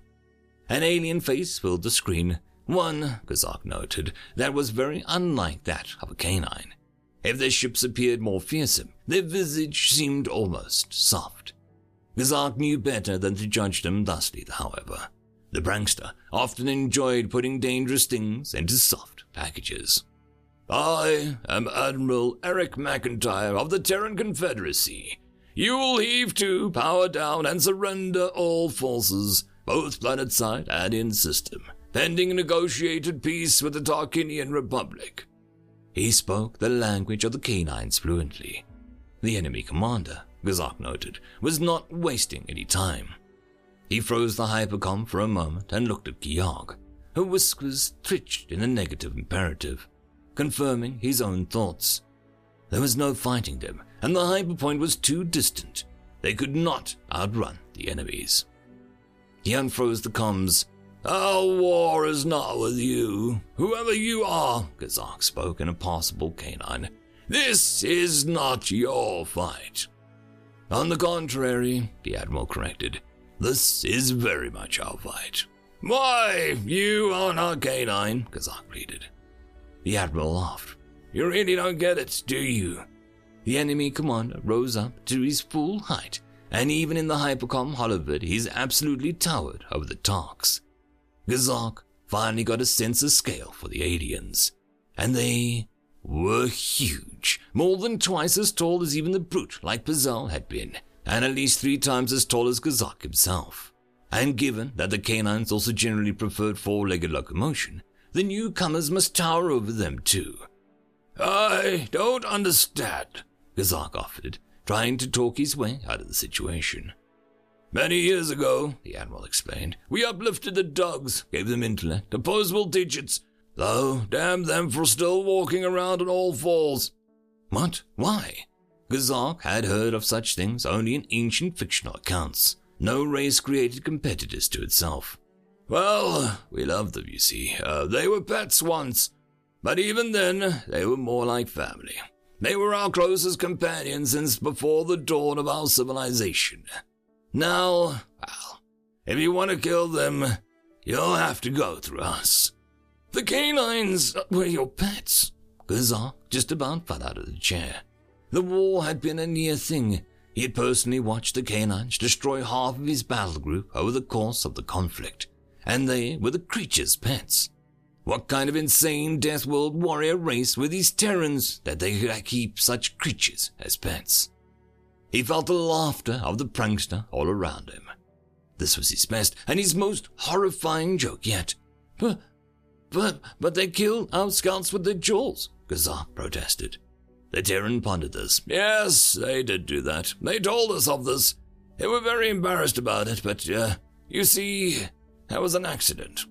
An accident? Yes, you look awfully like kitty cats, an animal from our world, you know. An instinct is instinct. You didn't announce yourselves before coming to their world. Unfortunate for you, I suppose. But I'm told your god finds these things funny, the Admiral continued. Either way, it'll not go well for you if you do not surrender. The dogs only summon us in the most dire of situations, and from appearances, it looks like we got you just in time. Do you know what we do to people who abuse our dogs? The Terran glared at the holometer, and the War Master shivered with fear. There was murder in the alien's eyes. That much was unmistakable. Gazak certainly didn't want to find out.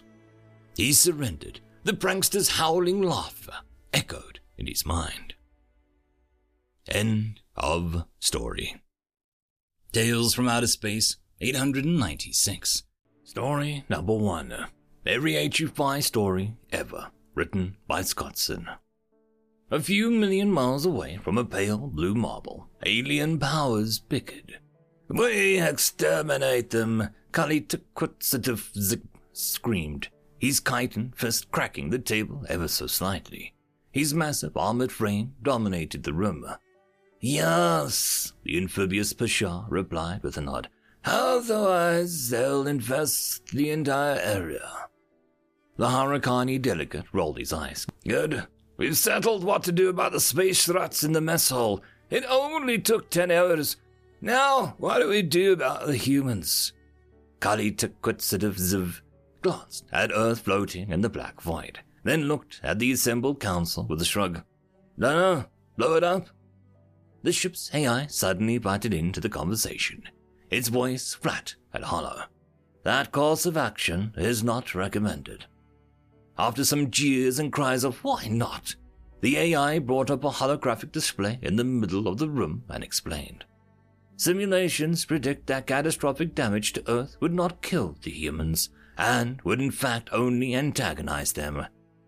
Kalitakutsativ slammed his fist on the table again. The table cracked further, but Kalitakutsativ's exoskeleton suffered far more damage, splitting and shattering open to reveal the soft flesh underneath. He nonchalantly ripped it off, silently cursing himself when he remembered his species couldn't regenerate limbs. Please explain to me exactly how they wouldn't die from an asteroid being dropped in them. Pasha raised her hand. I thought we were going to gloss it. Another delegate raised her voice. What? We all agreed on old-fashioned invasion. The crowd quickly devolved into chaos and argument. We are gonna use a virus bomb. Throw it into the sun, duh. You're all idiots. We banished them there in the first place so it would kill them. No, we didn't. Yes, we did. Pasha had enough and screamed, "Enough!" The assembled aliens silenced themselves and turned to the serene delegate. "We'll just do a combo of all of those things, huh? Besides, they're still in the Stone Age. They won't be able to stop us anyway." "That is unlikely," the eye said. "Why?" "Turn around." Pasha complied and whipped back only to see the significantly different Earth. Much of its greenery had shrunk, and countless points of light hovered around the planet in a pale white shimmer. "That's impossible," Pasha cried. "We had our backs turned for literally like 2 minutes. "This complicates things," Kali Tequitsidivzivs mumbled. But then his eyes brightened as he snapped one of his claws. "I got it! We'll drop 2 asteroids on them." Pasha pinched her brow and spoke. "No! Look, I know a few cosmic horrors and renegade AIs that owe me some favors. I'll call them and we'll get this all sorted out." "Also will not work," the AI replied. Before Pasha could ask why, live feeds were brought up around the galaxy. The Ironclad's computational matrix was cold and unknowing, its drones lying still in the cold darkness of space. The biohorde was black and crisp, its brains spilled over the continents of Mars. The 7 horrors were gone, only bits of corrupt flesh floating at the edges of the galaxy. And none could find words to describe what happened to the lurking one. Pasha's mouth fell agape. "How?" The AI responded by zooming in on one of the Ironclad's city-sized drones to show a small group of humans dancing on it, shooting guns in the air and making generally lewd gestures. "While you were all arguing," the AI said, "the humans have been having fun." Kali Tequitsidivziv threw his limbs up. "That's it," he stated. "AI, order the fleets to begin cleansing of humans." The AI replied, "Of course, I will direct the 1st and 2nd fleets to the nearest staging areas, and I will also sniff myself because I am a butt and I love smelling farts." Kali Tequitsidivziv's segmented jaw dropped. "Huh?" One of the navigators raised his voice. "Sir, the AI has been hacked by the humans. They turned all the AI's data into pictures of skulls."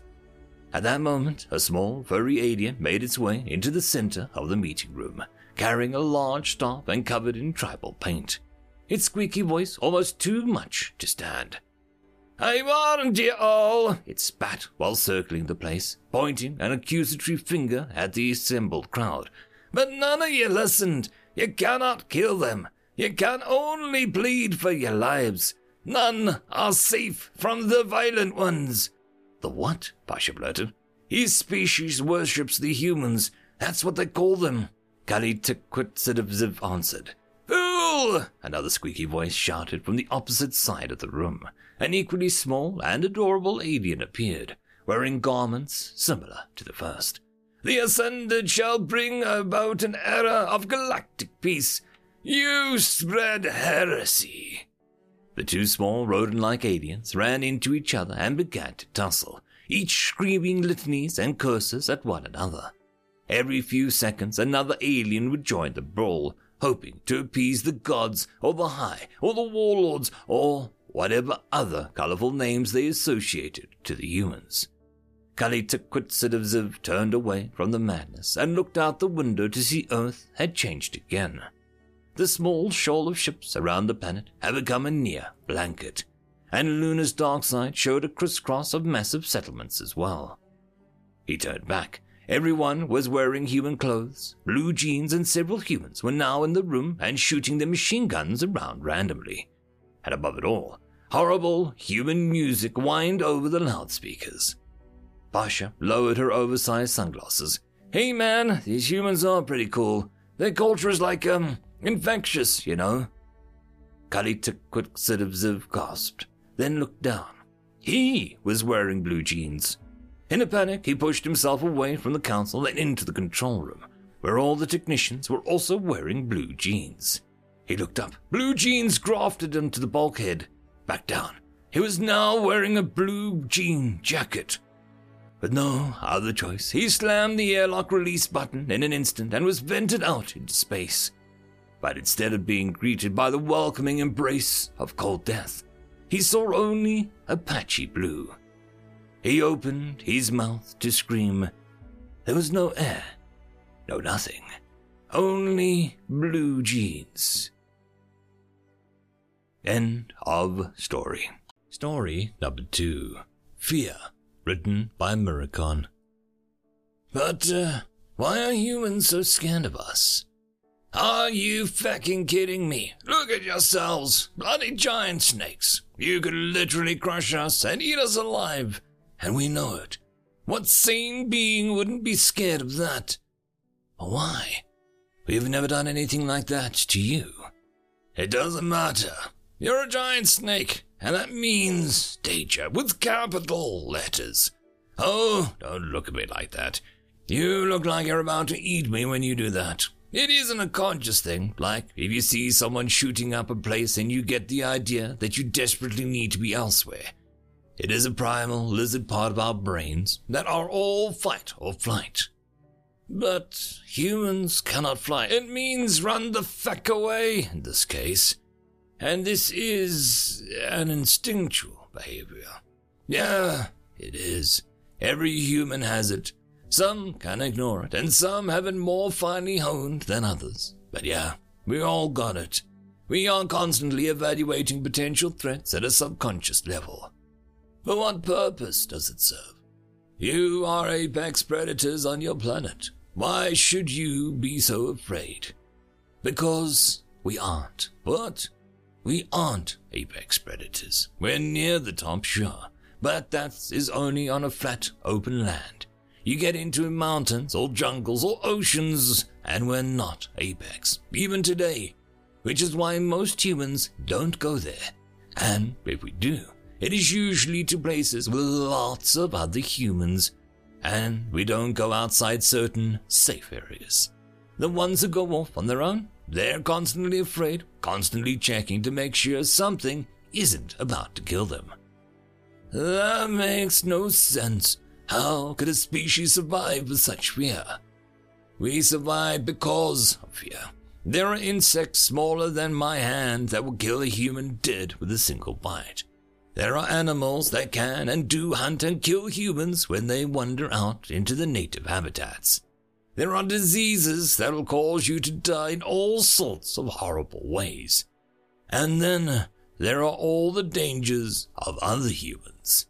But you have conquered all of those things, created poisons, hunted creatures, and made vaccines.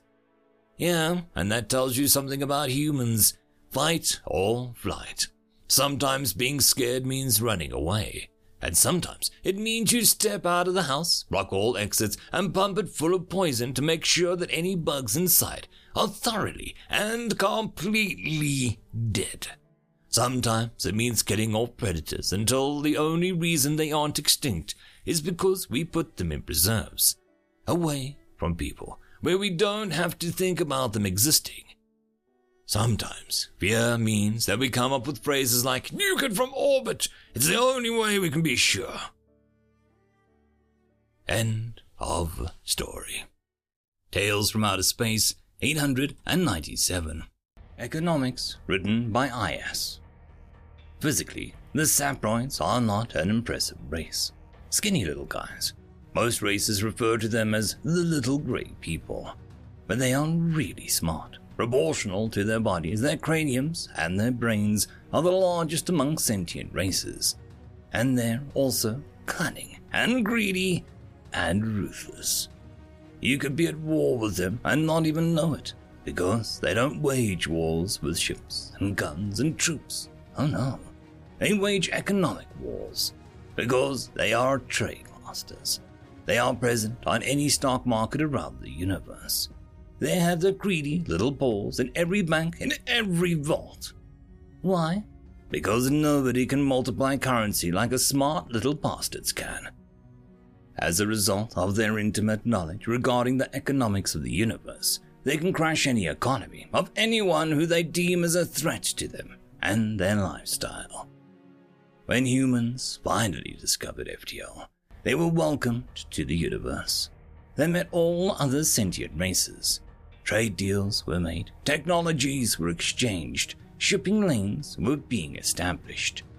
Everyone was admiring this race of industrious, peace-loving, hard-working people. Everyone liked them, and the humans seemed to like everyone too. Everyone except the saproids. For some reason, undisclosed by their diplomacy, the humans were rather cold and cautious towards the little grey men. It's not that they refused contact or trade deals with them, or refused to grant them visiting visas to Earth. It's just that, unlike with the other races, the humans didn't seem to trust them. Like, at all. Every saproid that visited Earth was accompanied by guards at all times. No access was given to more important human technologies or real access to human stock markets. Nobody really knew the reason for this apprehension from the humans' part. But soon, all over the universe, when someone was being mad or frustrated at the saproids, began referring to them as anal probers and cow snatchers. These were terms that started from unofficial human sources. Of course, the behavior didn't go unnoticed by the saproids, nor would it be left unpunished. In great secret, the probers, the saproids assembled their war council. Their greatest minds in the field of economics met to discuss a strategy to bring these upstarts at the saproids' mercy. Like I said before, the saproids didn't believe in standard warfare. Ours were animals, for mindless brutes as far as they were concerned. No, their field of battle was economy, and their weapon was currency. But their access to human economy was basically inexistent, so their usual methods wouldn't be efficient against the humans. In order to find a winning strategy, more data was needed. So a couple of saproid generals were sent to Earth to gather more information. They pretended to be tourists, willing to visit an exotic planet. The Human Bureau for Xeno Affairs accepted the tourist visa requests. It recommended them a few popular tourist resorts. Because the saproids couldn't endure colder climates, the destinations were countries in the warmer climates of Earth, like Thailand, Philippines, Malaysia, Haiti, Barbados. India was off limits for some reason. Apparently for the safety of the cow snatchers. The saproids. Accommodations were made for them, tickets were bought, guides were booked, and, of course, guards had been assigned for their protection, according to the humans. After a few days of quarantine, some vaccines, and other such formalities, the generals found themselves on Earth, among the humans, and began their observation and data gathering. The natural beauty of the land left them unmoved. The exotic fauna mostly scared them. The exotic foods, fruits, vegetables were of no interest. Some of it were borderline poisonous. Sport activities, such as diving, climbing, hiking, and so on, were just irrelevant to them. No, they looked for weaknesses in the economy. They watched how money changed hands. They analyzed what did the humans spend their currency on. They watched, they asked questions, they gathered data. Spreadsheets were made, graphs created, PowerPoint presentations, the works. A month later, the generals returned to their home planet, and the War Council gathered once more. The first to speak was Senior General Scump, from the prestigious Scump Trading Company. The general stepped up to the podium with confidence. He looked very imposing, with two assistants following him, displaying his very long achievement scroll. The general also looked quite refreshed by his time behind enemy lines, and one could even see a faint tan on his grey skin.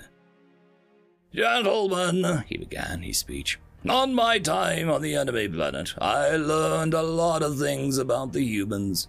I studied them carefully, and I think I found an ingenious method to strip them of their currency, to bleed them dry.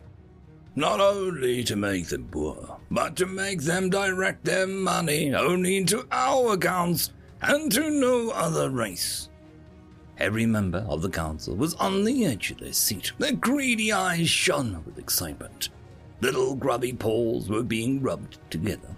Some began to drool uncontrollably. Some of them were even hiding erections behind clipboards placed onto their laps. General Scump smiled at their excitement and began to explain his strategy.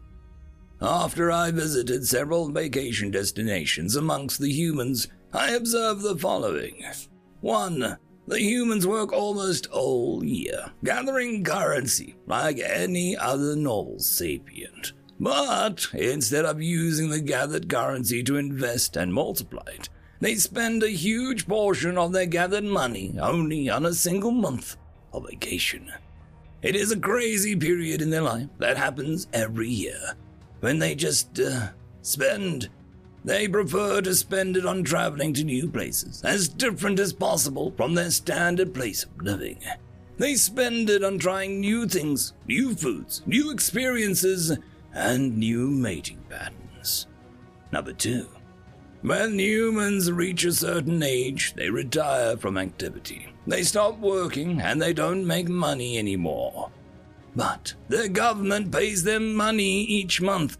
A fair percent of these old humans, when reaching this stage, prefer to move to warmer climates, where they spend their days taking money from their governments and spending them.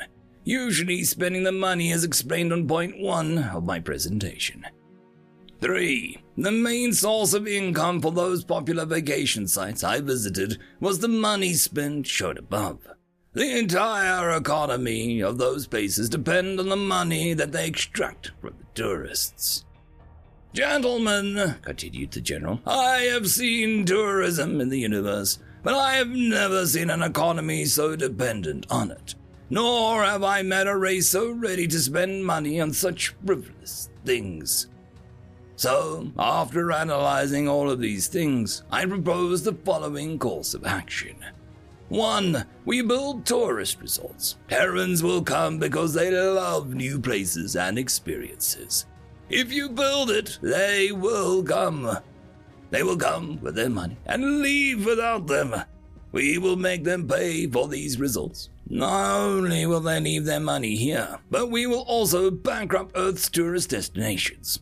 After all, they can't offer us much new as the alien planet. Number 2. I am aware that humans don't trust us and don't like us. They call us anal probers and cow snatchers. They won't visit saproid resorts, so we build them on other worlds. There are plenty of races that will welcome us investing in their planets. We just make sure that no staff is saproid, and the humans don't know it's our resorts, and they will happily spend their income in those places. 3. We establish a charter of flights between Earth and our newly built resorts.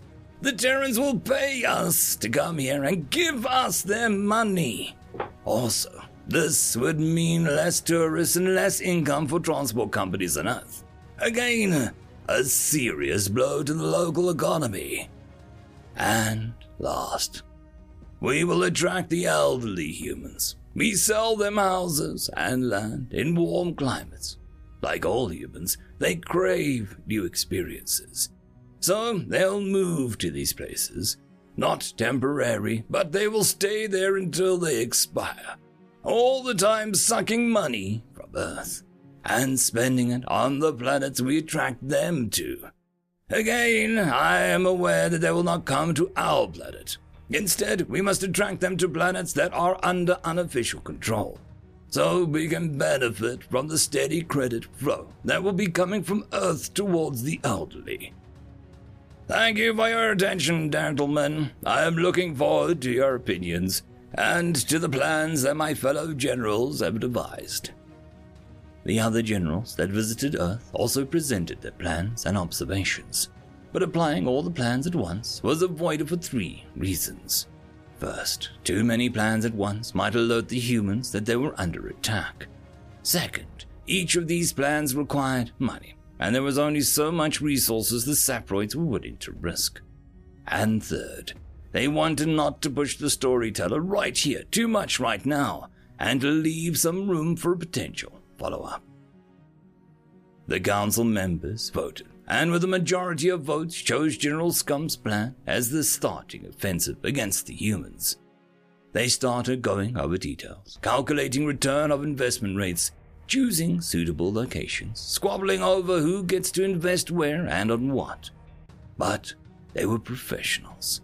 Slowly, the things were set into motion and the silent war began, without the humans ever realizing that they were under attack.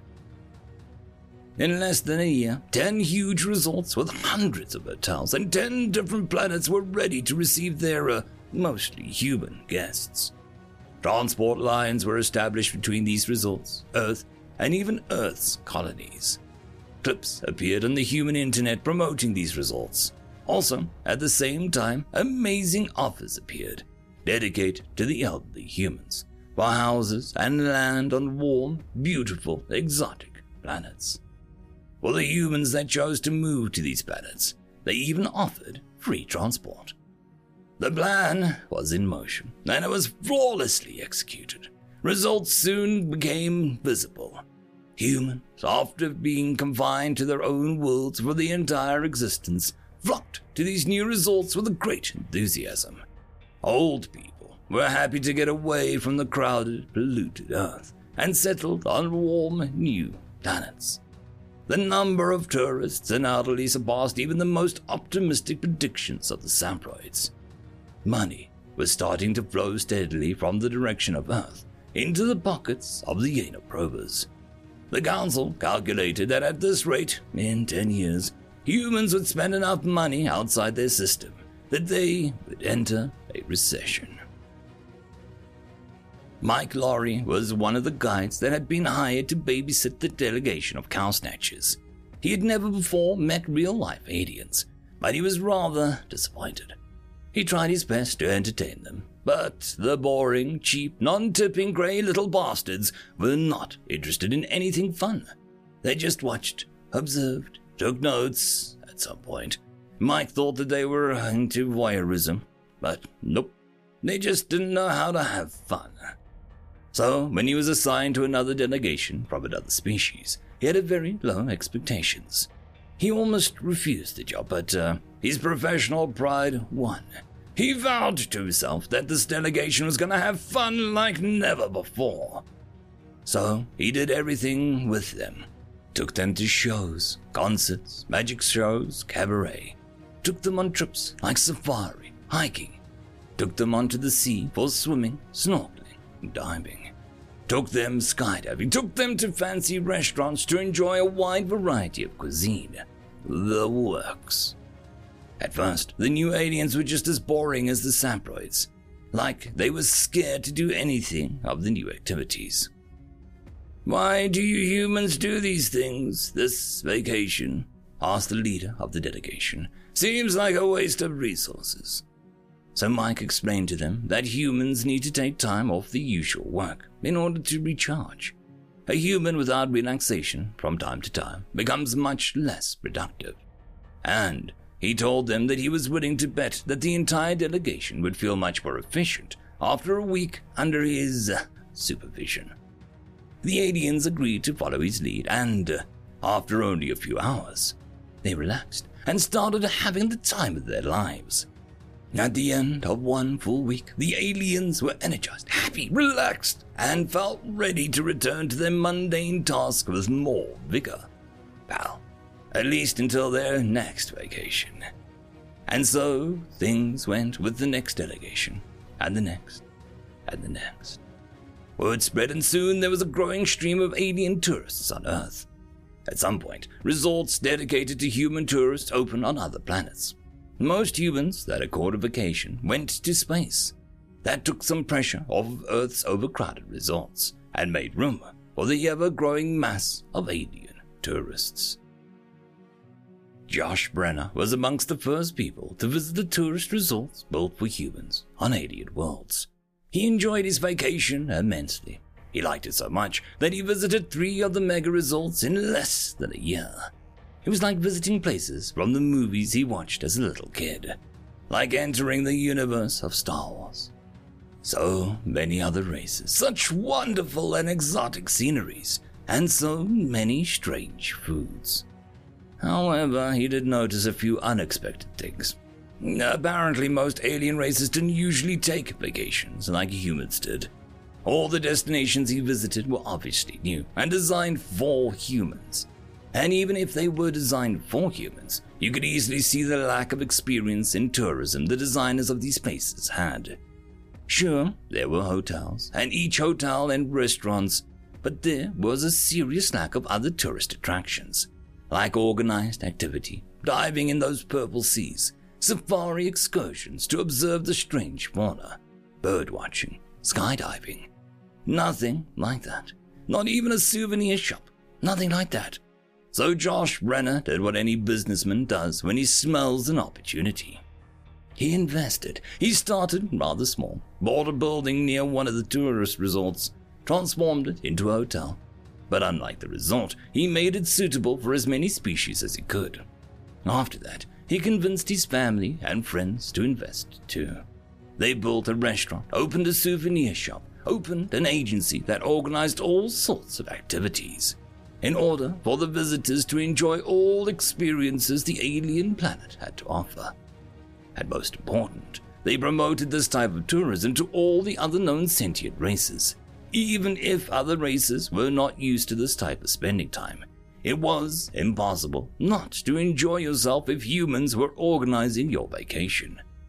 Soon, it was known throughout the galaxy that if you wanted to have fun, you turned to the humans.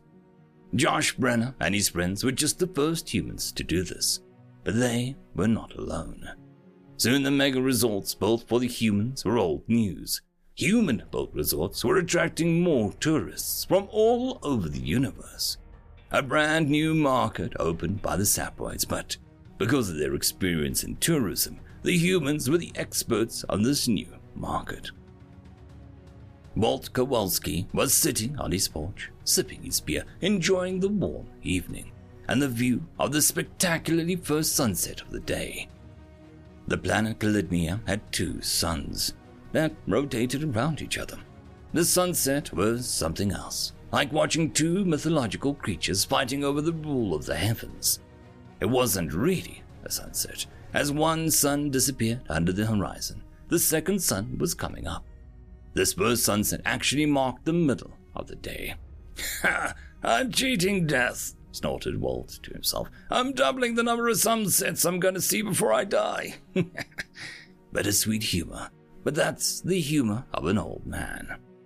He had moved to Calidnia 6 months ago, as soon as offers for new homes on alien planets began to appear on the internet. One last adventure, he had thought to himself when he bought this place. Best decision he ever made. The weather was always perfect. The house was cheap, but very spacious and comfortable. The local race was friendly. They looked like Ewoks, but less hairy. "Man, I love this view," he sighed, as the second sun won the battle and climbed up into the pink sky. Just then, his communicator beeped. "Yeah," answered Walt, and took another sip of his beer. "Mr. Kowalski," asked a high-pitched voice, sounding suspiciously like one of them anal probers. "This is he." "My name is Rajesh from Zerop Utilities. I'm calling to ask you when we can schedule a replacement of the utilities in your home." "Huh?" a confused Walt asked. "Oh, right. I forgot that you are new to our planet. You see, sir, on Calidnia, our company, Zerop Utilities, replaces your water pump, air filter, air conditioner, washing machine, and refrigerator every year. We call this preventative maintenance, and this way we make sure your equipment does not break too often." "Oh, you do this for free every year?" "What? No, sir. You'll be billed, of course." "Like hell I will. Nothing wrong with my stuff. Nothing broke yet. When something breaks, I'll fix it myself. If I can't, only then will I buy a new one." You can't do that." Rajesh seemed at a loss for words. "Listen here, kid. Are these equipments my property?" "Well, yes, sir, of course." "Then if you want to tell me what I can and can't do with my own property, you're gonna have to come here and tell me personally. And my rifle." No answer came from the other side of the line. Just a gulp. "That's what I thought. Now, feck off and don't call this number again." About a week later, his water pump broke. Walt grabbed his toolbox and opened it. It was only one condenser that burnt itself, but that started a whole contraption. It was rather standard, but cheaply made, flimsy. He replaced it in 2 minutes. But for the pump to break just as the company was trying to sell him a new one seemed like too big of a coincidence. So he checked all the stuff around his house, the fridge, the air filter, the washing machines, everything. All of them were decently built, but had some cheap condensers or cheap fuses or cables too thin, like they were all meant to last only a few months. He went online and ordered himself a box of honest earth-built condensers, fuses, and whatnot, just to have some spares. Xenos might replace their entire machine when it stopped working, but to him, that was wasteful. About a month later, he was at a neighbor's house at a party. They were a nice clan of Ewoks, happy, cute, and man, they were funny after a few beers. Everyone was telling stories, jokes. They were all laughing. Walt was telling them about how he scared Rajesh Sili over the phone, to the amusement of the whole party. Wait, said Blink, the son of the neighbor. You mean to tell us you fix all this stuff by yourself? Yeah, dude, it's not even that complicated. They're simple machines, really easy to fix. And if you mess up, so what? They were gonna sell you a new one anyway. Well, I wouldn't mind not buying new stuff every year, said Blink's dad. It's sucking me dry. If I wouldn't have had to replace them, maybe we could afford one of those vacations I keep hearing about. Walt, think you could show Blink here how to fix them? Sure thing, buddy, if he wants to. I don't know, said Blink. My friends will probably laugh at me, saying I'm into old man stuff. Walt thought for a second and then asked, You kids have a social network, right? And the kid with the most interesting posts and the most likes and shares is the most popular, right? Well, yeah. Kid, I'll teach you how to fix them things, and you can post tutorials online for each type of fix. You're gonna save your people so much money that your channel is gonna be the most popular on this planet. You're gonna get so much tail, and you're not gonna have any energy left to fix things, laughed Walt. Tail? I don't know what you mean. Never mind that. It's the beer talking, so, you in? Yeah, okay. Not sure if you're right about the popular part, but I would really like for us to save money to go on a vacation. Great! Then it's settled, man. I'm going to enjoy sticking to that Zerup Utilities company. You know, I have a suspicion that company is run by those anal prober jerks. You know, that my granddaddy was abducted by those jerks. And so, the storytelling part of the party continued. In the following months, Radio Shack received thousands of orders from Planet Kalitnia, and the orders kept growing in number and in numbers of articles. The sales of new water pumps, air filters, boilers, washing machines, refrigerators, and other household equipment plummeted, and Blink's channel became the most popular channel on the planet. The situation on Kalitnia was not singular. Every planet where old humans moved at one point or another, similar events developed. The humans refused to replace equipment regularly. If the machines broke down, they just fixed them. And then they showed their neighbors how to fix them. And so on, until spare parts stores from Earth were forced to open branches and depots on alien planets to cope with the demand. 4 years after the Saproids started their silent war against the humans, their expensive built resorts were now shadowed by the human ones and were barely making any profit. All the planets where old humans had moved and whereon the Saproids had booming companies like Zerup Utilities were now reporting massive losses. The Saproid Council held elections and removed the generals responsible for this debacle from the leadership. End of story. And that, my friends, ends this weekly roundup for Tales from Outer Space. I hope that you enjoyed. If you wish to support the channel, there are ways listed down below, as well as links to the original stories and timestamps in the description. And until next week, I hope that you have a fantastic time. Cheers.